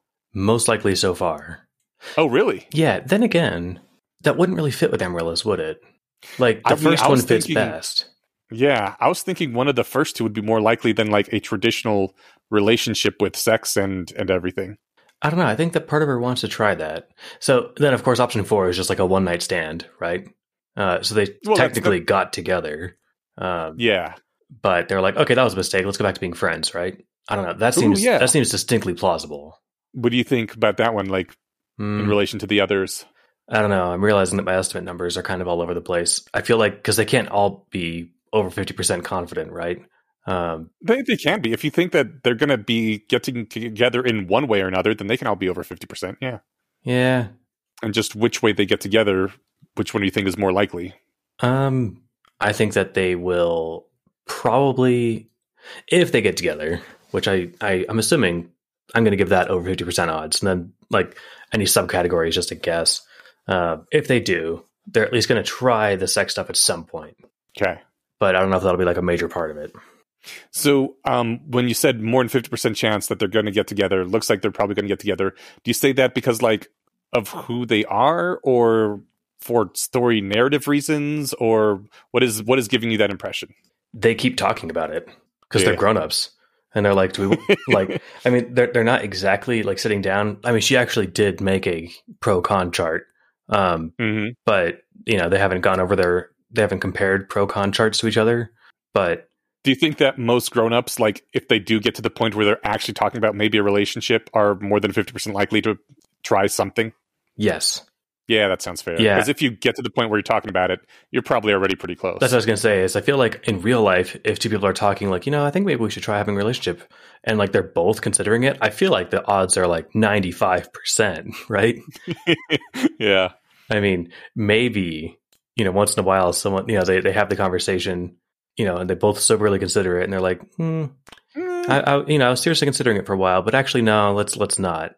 Yeah. I don't know. If they're both kind of on board, they're already there, you know? Yeah. All right. Well, that's all we got this week, isn't it? That is indeed. It was a slightly shorter one, but that's okay because tomorrow is Christmas Eve. Our next readings are also going to be slightly shorter, only 3 chapters, but it's fucking Christmas this next week, so cut us some slack, homies. You're giving me short chapters? I finished these so early, I almost read ahead. Like, on accident. I forgot that it was 3 chapters. Oh, damn. So, like, okay, well, I mean, no, you do you. Yeah, remember they're slightly shorter because of Christmas. And then after this, we'll go back to slightly longer again. I will be busy this weekend, so it'll work out, yeah. Perfect. All right. Okay, so our next 3 are 153 through 155, and those are 153, The Temple, 154, Above from Below, and 155, Mumrath. I gotta look at the spelling for 155 here. Oh, wait, was that from the Jabberwocky poem? Yeah, it is. It's in the Jabberwocky. Okay, yeah. So it was also on the, because I remembered it from the list. What do you call it? Arthur's, you know, are you from Earth's ball list? That tells you? Yeah. Yeah. Arthur's balls list. Yes. Okay, cool. Yeah. I mean, sounds like this might be the meditation chapter, if that's what the temple is. But I don't have much. Okay. Well, I look forward to talking with you next time we are on the microphone together. Me too. This will be a lot of fun. Thanks for hanging out. This was a good time. Happy Christmas, buddy. Thank you. You too. Thank you, everybody, for joining and listening to us. As always, you can support us on our Patreon, which is linked in the show notes. And you can also support Alexander Wales on his Patreon, which is linked in the same place. That's right. Big happy holidays to Alexander Wales as well. Thank you for making this game so we could play it. It's his world. We're just playing in it. That's better. Thank you, everybody, and Merry Christmas, or whatever it is that you celebrate, and have a good time. At the very least, we hope you get a paid day off. Yeah, totally. Yeah, whether you celebrate or not. All right, bye.